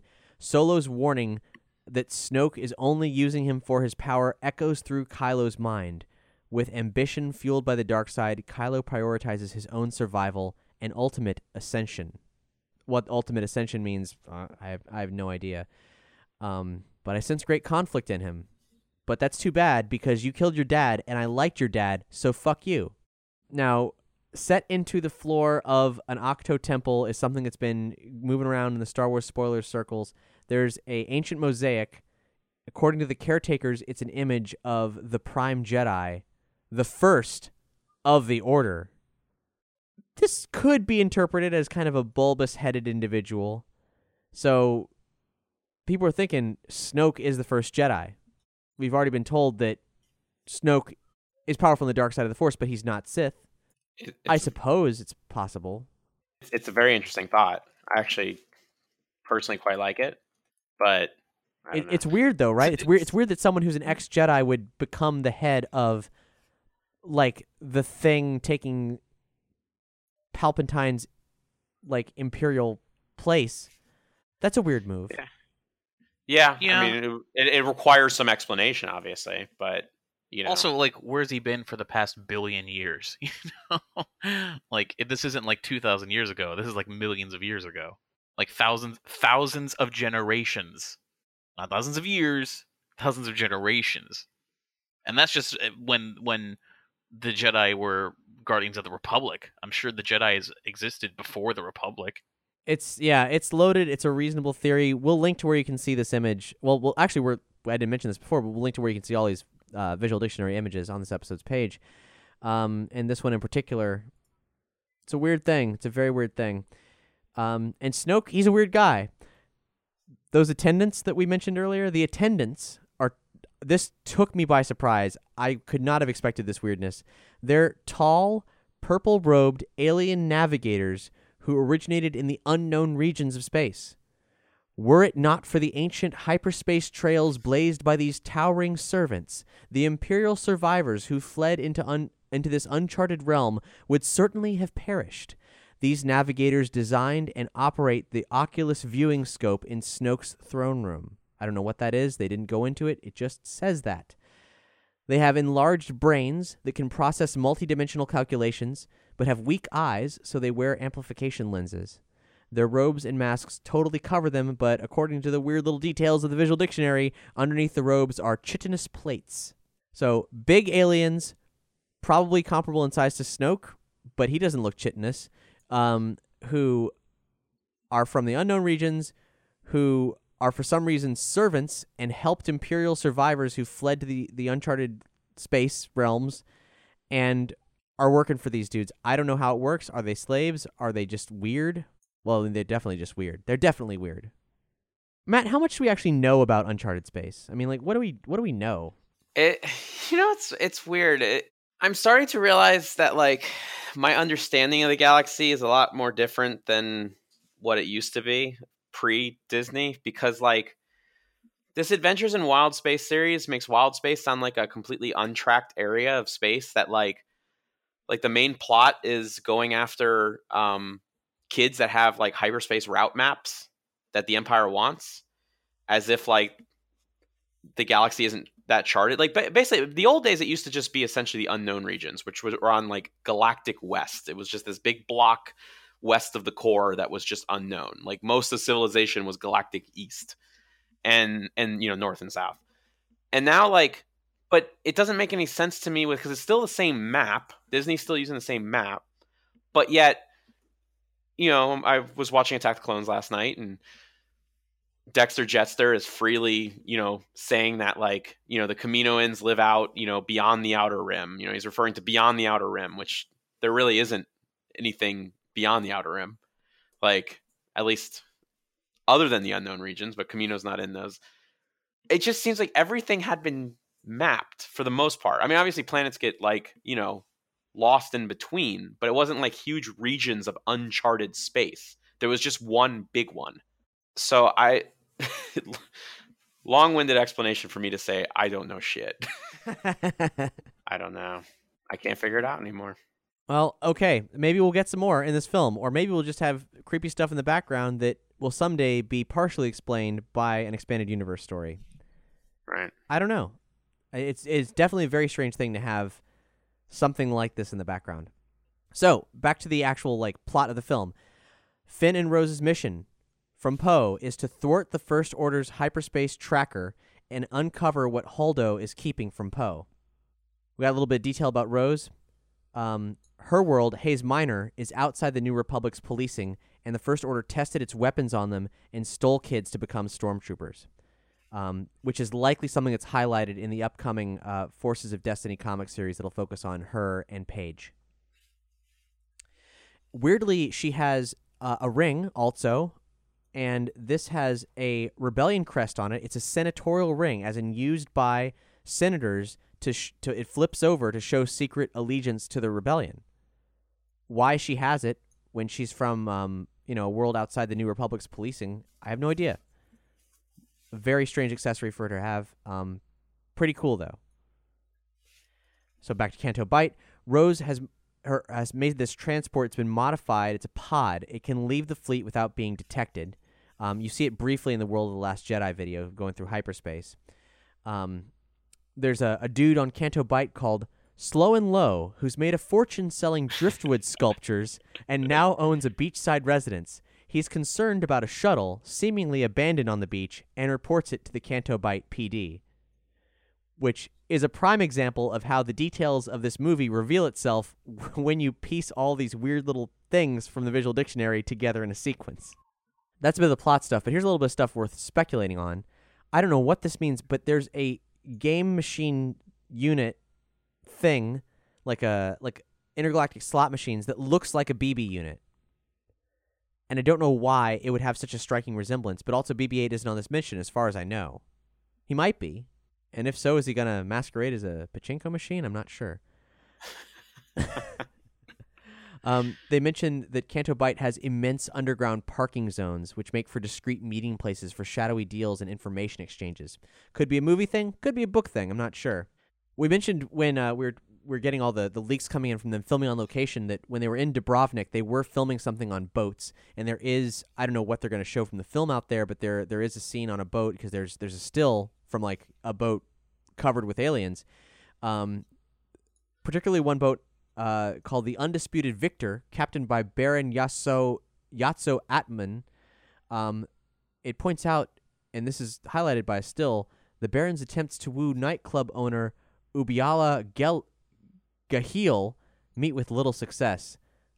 Is it book flavor or is it movie flavor? Still don't know. But this could be, neat Tales of the Cantina kind of stuff. Yeah. So DJ purposely arranges his arrest. The jail is the only place he can grab some sleep with the assurance that he won't be pestered by the Canto Bight Police Department. And he steals the star yacht, the Libertine, in order to depart from Cantonica, the planet that Canto Bight's on. Inside its databanks, he finds a catalog of starfighters for sale, which I think might, if he ends up actually like helping the rebellion and not betraying, obviously he's don't join, so he's not helping anybody but himself.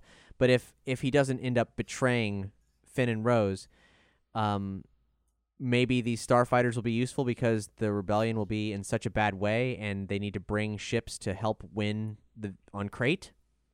But I think that was one small throwaway line about like what this ship, the Libertine, has on it. And I think that's probably the most important part, is that there's these catalog of starfighters for sale. Maybe that has something to do with the DJ like one-off comic. I don't know. I have no idea. Now on Crate is Leia and Holdo's secret endgame, hunkering down on a former rebel world that has fallen off most modern star charts. There's a comic spoiler for Acker and Blacker's Storms of Crate one-shot coming in January. It just straight up tells you how it ends. The rebellion hastily abandoned Crate during the base's construction when a traitorous ally alerted an elite Imperial unit, Scar Squadron, to their location. Scar Squadron from Jason Aaron's Star Wars run. Sounds like it's going to be cool. Kind of really surprised that they, the book isn't coming out till January, and they're just like, here's the end of it. Right. With the fleet exhausted of fuel by the lengthy pursuit, the surviving Resistance crew brave landing on Crate with the First Order still at their heels. Now numbering only in dozens, the evacuees must bravely stay. I don't know if dozens of ships or must not be. It couldn't be dozens of people. That's ridiculous. It's also starting to fit in with some of the spoilers that I'm not happy about. So I think that is accurate. Oh. Now numbering only in dozens, the evacuees must wait. Ships or people? People? Probably people. Jesus. The evacuees must bravely stage a holding action long enough for Leia's distress call to be answered. Though their position is fortified, it is clear this may be their last stand. The dramatic escape to Crate's surface uses Resistance transports, which are old but updated designs of the transports from The Empire Strikes Back, which is to make these comparisons to the Battle of Hoth worse. Here come the rebels in, not leaving the planet, but going to the planet in basically the same transports. And then, as the book says, proving the cyclical nature of history, the Battle of Crate recasts ancient siege tactics with modern battlefield technology. Now, that's true. When they say ancient, they do mean ancient. There are actually some cool things I'm about to describe that sound a lot more like medieval techniques. But the cyclical nature of history, I feel, is that this looks an awful lot like The Empire Strikes Back. I'd say it's more the poetic nature of history. Oh, thanks, George. To the cyclical. The AT-M6, the big weird-looking walkers, they have the front legs they do that are super thick, like a gorilla, to give it resistance when firing the huge turbo blasters on its back. So the idea is that the rebels are totally fortified, and they have to use these huge weapons to be like battering rams to get in. The First Order walkers assemble in classic Veers formation. So the comparisons keep coming. However, Anthony Breznican did say on Twitter, don't worry, despite a few surface similarities, The Last Jedi has a radically different structure from The Empire Strikes Back, and every other Star Wars movie. Not buying it right now. Yeah. I'm not saying it's a bad thing. Yeah. In this version, the Hoth battle happens at the end. Yeah.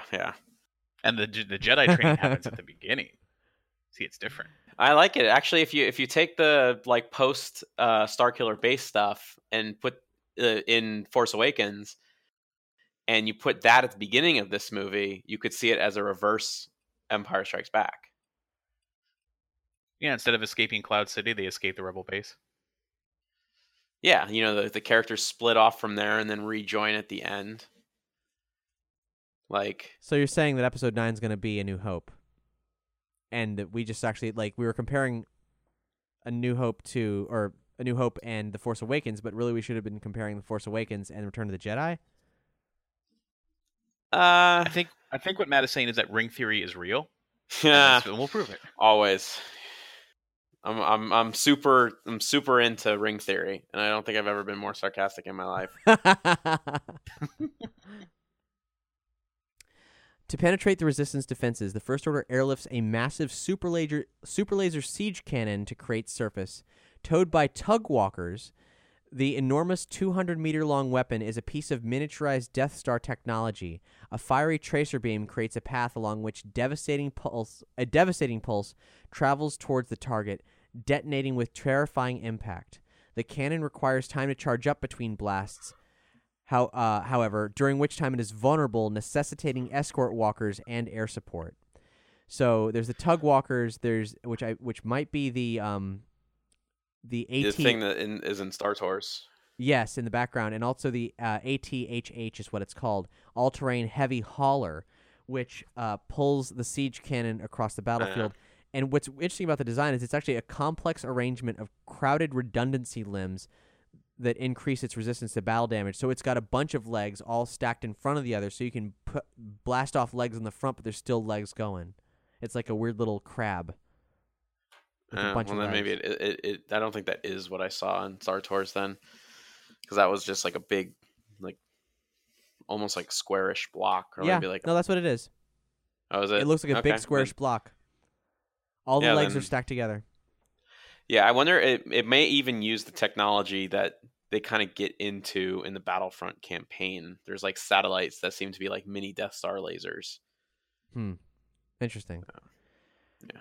Kylo Ren's dogged pursuit of the Resistance leads him to Crate, where at last his hunger to deliver vengeance by lightsaber may be sated.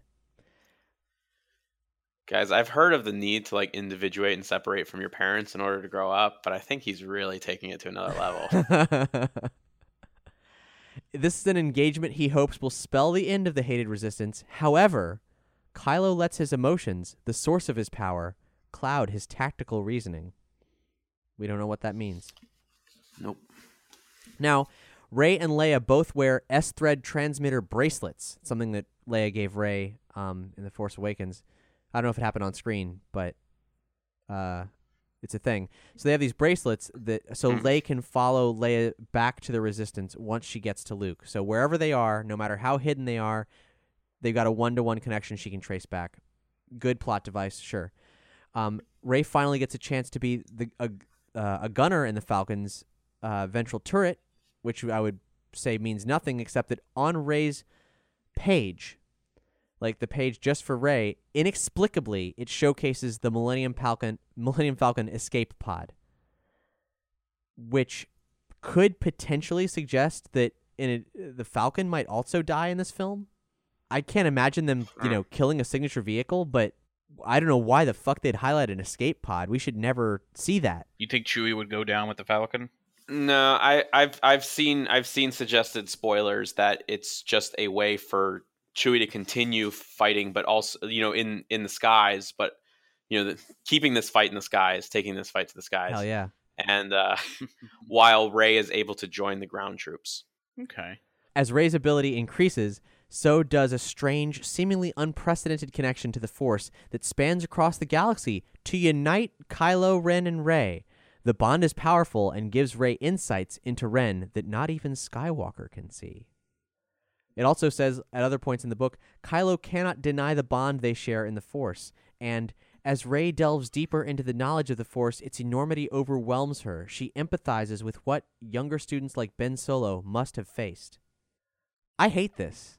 I don't want to see, if this is implying like any kind of humanizing of Kylo Ren. I mean, he killed Han Solo. That's all there is to it. He killed Han Solo. He killed his dad. There can be no redemption. But wouldn't that be impressive if they could pull that off, like convincingly? Obviously, convincingly. Yeah, I don't know how. I don't either. I don't know if I ever have seen that before. What does scare me, Cap, and we'll get into it very soon. Everything that you're reporting on with this, especially on this side of the blast doors for the visual dictionary, is really fueling these fucking spoilers. And I want to point out, what Matt knows here, he has not shared with either of us. We don't know. So he's going to unload momentarily because I've got like a couple things left to say. I'll just on the note of Kylo Ren, you got to remember, Darth Vader had a redemption story, and Darth Vader killed way more people. So if Darth Vader can have a decent redemption story that we think is fine and fitting, I'm pretty sure Kylo Ren only killing Han Solo, as shitty as it was, is redeemable. But it has to be redeemable in sacrifice. Like, I think it works because Vader dies. Yeah, I feel like what this is saying is the light and the dark have to work together to find something that's neutral. How can you work with him? How can you work with that? He's awful. Right. It depends on how guilty he feels about it. Like if that was the moment where he can no longer recover, then that could be the thing that spurs him to actually turn around and see that he was totally screwing up. They tried to do this in the expanded universe. They invented the potentium in order to say that dark and light were like not really a thing, that it was just based on like perceived intentions. And like this was the new Jedi Order, and it allowed Jason Solo to like tap in to become like the super chosen one and basically defeat the Yuuzhan Vong. But the fans hated it so much that they went back on it and was like, yeah, he got seduced by an idea that actually was dark side, and he eventually went full Sith. Jeez. So I'm not saying that that's what the intention is here. What I'm saying is that Disney may have gotten this idea of like good guys and bad guys working together, but when the fans get upset about it, wouldn't be shocked to see them reverse the direction they go in, because the fans will not be happy with it. Yeah, gosh. Well, here's the last thing I have, and this doesn't come from the Visual Dictionary. This comes from a quote from Rian Johnson that maybe accidentally reveals something that we wanted very badly. He says, "We'd very often turn to each other and say, 'This feels like the biggest independent movie of all time,' which means the process of it felt very intimate. It didn't feel like something different. It felt like what we do. But then once or twice a day, you'd look around and say, 'And we're filming Luke and Leia in the Millennium Falcon.' Or we'd say, 'That's 3PO in that shot.' Does that mean he filmed Luke and Leia in the Falcon?" Damn well better. But once again, I don't know if it's what we want to see. Oh, you may think it is, but it's not going to go the way you think. Oh gosh. Okay. Well, then one last thing. The premiere happened last night, and who was there but all of the voices rumored for the Force Cave? Hayden Christensen, Frank Oz, and Ewan McGregor. All of them were there. So I'm pretty sure that Force Cave thing is legit. Matt, it's your turn to fill us with doubt. So as I've mentioned, I've gone a little Saw Gerrera on this. Is this a search your feelings, it's true, or is this lies, deceptions, every day more lies? So there's a scale there, and you got to figure out where this all goes. So I want to give a little backstory on how this has been going down, because it is tearing Star Wars spoiler fans apart, because nothing is coming, like it's getting like downvoted into not downvoted into oblivion, like on Reddit, for instance, but like it's still sitting at 0. The mods labeled it fake, but everything that keeps coming out from other sources, whether it's like Tumblr, Twitter, everything else, is either doing a really good job piggybacking without just copy pasting, or it's true. And it's just like devastating. I mean, people don't sound happy about it, which sort of fits in with what Bresnikan said about more powerful than you can possibly imagine, and also people saying that like there'll be some divisive things for hardcore fans. But anyways, a guy from a forum board about it's like a film fan board the RPF, and I think it mostly is about props and costumes and things like that. A guy that has been a board member for like a forum member for like 6 years and is a legitimate forum member, came out with some very simple breakdown of spoilers that I will give you now. Kylo kills Snoke. Kylo is bad guy and remains dark at end.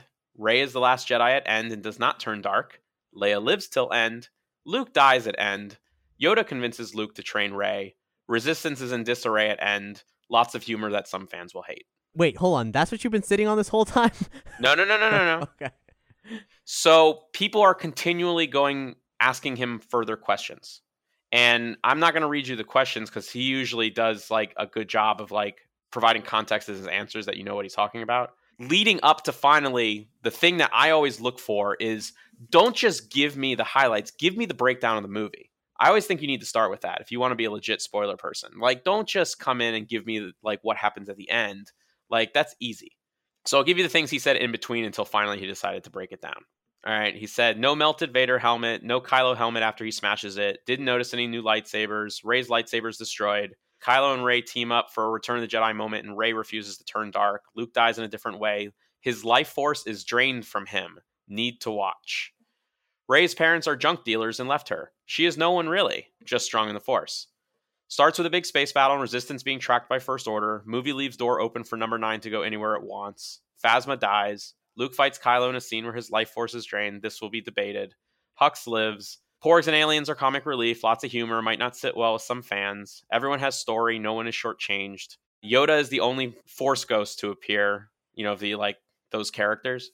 No chosen one story. Luke spends half of the movie not wanting to help. Yoda appears and advises him to train Rey.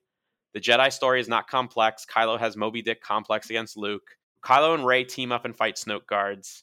I forgot, during the space battle, Leia gets blown into space and uses the Force to survive and get back on board. Kylo's not the one who shoots at her. Another fighter does it. Leia does not die. JJ will have to solve that. I was expecting something different with Rey and Kylo. I wanted Rey bad at the end and Kylo good. Maybe the next one. Kylo is evil, the true bad guy.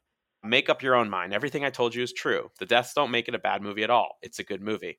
So finally, he comes in with everything. All right? He's finally tired of answering all these questions. This is what kind of disturbs me, because there are things, the visual dictionary definitely like fuels where this is going. Resistance is blown to hell at the beginning. There is a plot about tracking to light speed, so Resistance will not go to light speed. The entire movie is First Order chasing the Resistance. Finn is dispatched to find out how not to track in light speed. He's not a very good writer, by the way, so I'm kind of reading it in broken English. Finn and Rose and BB-8 go to the casino planet looking for a code cracker to get him on board to disable the tracking device of the First Order. Poe is still hotshot pilot and goes rogue and blows up missile air defenses. Leia is pissed at him and demotes him for going rogue. He causes a mutiny and towards the end of the film, but helps the Resistance escape to planet. Luke uses his lightsaber in 2 flashback scenes. Rey leaves Luke and goes to fight Kylo. Humor, porgs are everywhere. Chewbacca accidentally kills one and almost eats one. 3 porgs show up with sad eyes and he does not. Battle between Rey and Kylo is not the final battle of the movie. Kylo kills Snoke. Kylo and Rey team up. Rey does not turn. Rey escapes. Rey's lightsaber is destroyed and she does not have one at the end. Final battle is between Luke and Kylo, but Luke is still on Ahch-To and projecting his image and never leaves Ahch-To. He has so much force power to project himself, but he dies at the end because his force is drained. Luke does talk to Leia, but it's his projected image.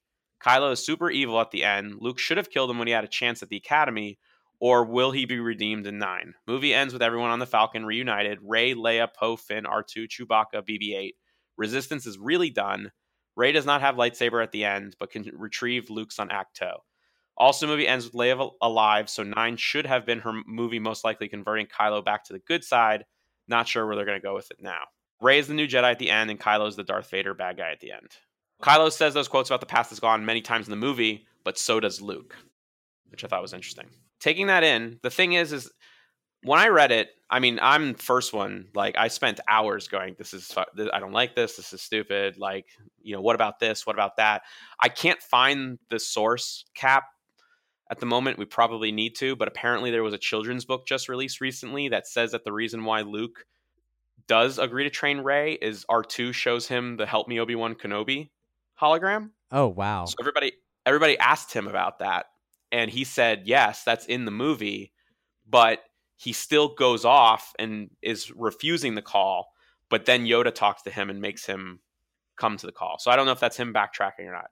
The thing is all these other sources, Twitter, some other people on Reddit, Tumblr, like other areas, some things being said on by critics and things like that are starting to corroborate what we're seeing. I mean, he goes on to further talk, which is crazy. Before I even knew about the blue milk aliens, like he did actually write, giant sloth creatures with breasts that create blue milk from Star Wars: A New Hope and Rogue One was disgusting. The fans will go nuts. But Ryan was seriously smoking some pot when he wrote this scene. It's gross, but I guess all milk in the galaxy is blue. Well, so it says, yes, Luke drinks it after milking sloths. Well, I guess that guy needs to get his eyeballs looked at because the visual dictionary says it's green milk. I wonder if, maybe that might be the thing that like can catch him on. I don't know. It's my thing is like, no matter what he says, it's not going to disprove anything. I'm waiting for someone else to say something online that doesn't mesh with this. But everything I've been seeing, it's like almost like 5 different sources somehow all got together and are basically saying the same thing, but not saying it in the same way, which makes me feel like it's legit. Yeah, Matt, I mean, based on absolutely everything that we've encountered so far, I can't see any reason to refute this. Right. Also, the visual dictionary keeps on throwing it like, I mean, it's just, and going back to, we referenced earlier from a certain point of view, Luke or Obi-Wan during his fight with Vader, from his perspective, he's reliving his entire life, but reliving is not the right word. He's existing in those moments. Like as he's becoming one with the Force, he's starting to exist outside time, and he's starting to, relive his fights during the prequels, during Clone Wars, important moments, watching Padme die, all these different things. And he's also seeing Luke on Ahch-To in a future he didn't want to happen. He's also seeing Leia collapse to the console when Han dies. He sees Han fall down the chasm on Starkiller Base. Obi-Wan, when he becomes one with the Force, is existing outside of a temporal, linear reality, ours. And I think this projection thing may be an aspect of that they were planning to go with in the movie and start to hint in the from a certain point of view book. It's weird to me that Luke never leaves Ahch-To. Yeah, and so he gets further on, after he gives that full explanation, he continues to answer questions. Like said, I think Luke being able to project himself across the galaxy is a Lucasfilm, quote, big twist moment in the film, and then he dies. It's sad, but there's still no real Luke battle. Basically, the way he explains it over a couple messages is that he expends the rest of his Force energy in life trying to project himself to Crate in the fight. That sounds so dumb. I feel like that's... Doesn't it? Yeah. Well, you got to remember, before Force Awakens came out, there was a lot of other rumors that ended up not being true. One that I remember was someone asked a person who was supposedly giving a lot of realistic sounding spoilers. Someone asked, do Luke and Leia get do they reunite? Is there any meeting? Do they meet at all in this? And that person's response was, yes, well, not in the way you're expecting. And in other words, not at all. So that totally didn't happen. Yeah, my intuition or my gut is telling me that if they are on the Falcon together, I feel it's going to be Force Ghost Luke and Leia on the Falcon at the end of the film. I just don't know. The whole Luke basically dying because he exerts all of his energy to send a message when a hologram call would have sufficed. Apparently he he does Force powers while projecting. I just don't know. I mean, it's I'm not going to judge it and say it's bad before I see something, but I can see if that is legit, why that would be divisive. But right. I don't know. I'm still going in kind of skeptical because why would you have Luke just sit on the island for the whole time only to die when he's projecting himself? That doesn't sound like a really good use of a character, especially one like Luke Skywalker. If someone really wanted to waste their time and run a scam on people for a few days, they could have read the Visual Dictionary and had 24 hours before the premiere to do this. They could have. Sure. I don't know why anyone would bother, but, Why does anybody ever make fake spoilers? I don't know. But people do it. People write entire fan scripts. Yeah, there's things like, as they really focused in on Phasma for this time around. It's not like I was planning on learning anything, or I didn't think we were going to get anything about Phasma in this movie on like a background level. But the novel and comic really build her up back from her being like kind of a shitty henchman. And then at first I was like, oh, Phasma gets defeated, and that's kind of just whatever. But then how I read, he says that Finn beats Phasma, but she falls to her death. There's no more poetic thing for Phasma to die with the world she's from and what she's been through and what she's done to the people from the world she's fallen through than her falling to her death. So it's almost like that works for me. That's what I hate, is like I'm waiting for someone. The worst part is most of these spoilers are always really refuted very quickly. And this has now been going around for like, over 18 hours. And the only thing that I have going for me is people aren't having Twitter reactions the way I would expect people to have if this was the actual movie. I guess if that's saying that's saying a lot, not knowing if the film's good. Maybe, the film is so good that like it works really well. Cause I know things on paper aren't the same as they are on film. Like a lot of movies sound terrible if you just write out what happens. But I'm waiting. There's got to be someone who says that like I'm just stunned and like I can't process what I've seen. I don't know if I liked it at the very least. But all I've seen is either people negatively saying like, there's some plot holes and like it's kind of average, or they're going, oh my God, this movie is like everything. Like as we all know, is there anyone corroborating any of these major spoilers, or flat out saying no, that didn't happen, it was something else? No, nobody has done that yet. That's the crazy thing. Like nobody has. But also, once again, like we just need someone to come out and say it didn't happen that way, or we need someone to come out and say, like, at least even to corroborate it by saying, like, I'm still in shock about what I saw last night. Like, so just once again, kind of get an idea. Like, so Patton Oswalt, sort of like famous Star Wars fan at this point, based on his like, just him, but also that really great like Avengers crossover from Parks and Rec. Mm-hmm. He wrote, his review was fun night out at the movies last night. The Last Jedi is rich, dark, shock, funny, and nonstop. There's a deep pull moment from the canon that will have the diehards losing their shit. And Luke Skywalker is John Wick. Nothing about that tells me that people are reeling from his death. Yeah, and if Luke Skywalker is John Wick, then we gotta see him. To me, that's like two lightsaber stabs to the chest and then to the head on every single stormtrooper. Well, and also, he has to leave Ahch-To, otherwise he's not wickening. So right, unless it was like all that flashback stuff at the burning of the Jedi Temple. True. One person did say, Connor. Wow, I don't know if I can pronounce that. Schwertfeger of Cinema Blend. He said, there's never been a Star Wars movie like this. It has one of my favorite lightsaber sequences in the history of Star Wars fiction in any medium. That's great. I need something to, other than impressions. I will say, if this really does go down like this and people are having this sort of like, I don't know, I know everybody's reactions coming out of premiere because you want to continue to be invited back to these things, but like, I know everyone's really upset when they hear, people that see these things early say good things because they think they have to say good things. Like, it's really not that way. Like, they don't have to say anything if they didn't like the movie. Like, they don't stop getting invited to these premieres.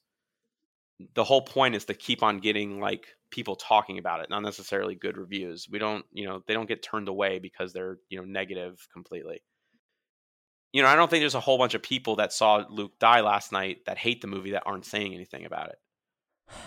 Yeah, that's weird. I mean, this summary you found, Matt, really does put us in a very peculiar place for understanding what we're going into, because honestly, the more you've been talking about it the past 5 minutes or so, the more I'm like, it might actually be totally faked, even though it mirrored so much from the visual dictionary. That would have been really easy to do. And I don't know why a Reddit member in good standing would bother to do this, but here we are. And because you're right, how could such a thing happen? How could any of those things happen and have people still have these kind of reactions to it? It does seem borderline impossible. Though, I mean, like you said, you can put anything down in bullet points and it sounds terrible until you see the actuality of how it was executed. Mm-hmm. Well, also based on here's the thing. Like this may sound realistic because of, well, it doesn't contradict any of the facts that we know. But couldn't you also say that it wouldn't contradict if I said, no, guys, I actually really saw the movie and Rey kills Snoke and then Kylo Ren kills Luke in an epic fight scene on Ahch-To because Rey stays with the First Order and she decides to go bad, but Kylo Ren wants to seek redemption, so he goes to Ahch-To, but Luke dismisses him and says, I can't do it because you killed my friend. I could make up my own shit right now. Thank you so much for saying what you just said, because you've punched a hole in this thing immediately. Because we know for a fact that Ahch-To stuff with Kylo and some homeboys was filmed. We know that's a real thing. People saw it happen. We have number of reports from it. I know, but I just don't get it. Of course, now that Ahch-To stuff, was that really on Ahch-To, or were they filming flashback day for night Jedi Temple shit? I mean, I guess they could have been doing Jedi Temple shit, except that but as to my understanding is it was filmed in Ireland. But it wasn't filmed on the island. Because Mark Hamill's filming on the island, literally filming on the island, and then when he's not literally filming on the island, well, hey, he's still in Ireland. Why don't we just film here for the Jedi Temple shit? It's just a quick couple pickup shots for a flashback sequence.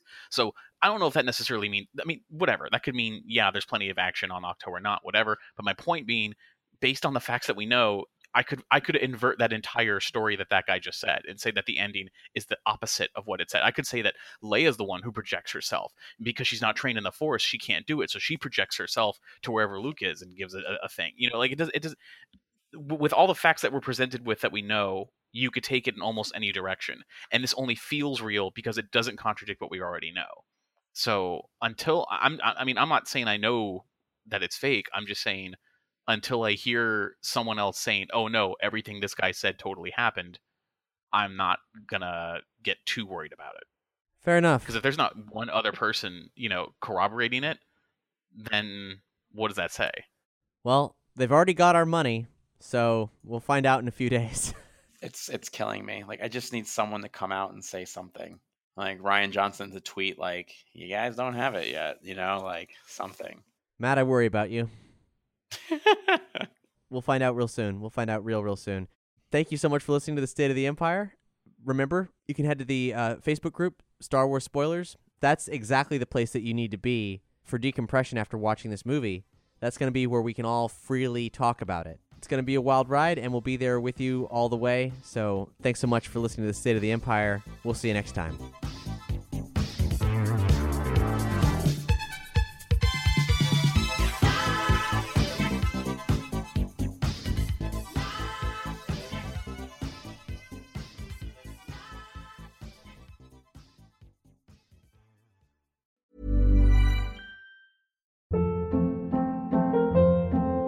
Hold up. What was that? Boring. No flavor. That was as bad as those leftovers you ate all week. Keke Palmer here, and it's time to say hello to something fresh and guilt-free. HelloFresh. Jazz up dinner with pecan-crusted chicken or garlic butter shrimp scampi. Now that's music to my mouth. HelloFresh. Let's get this dinner party started. Discover all the delicious possibilities at HelloFresh.com.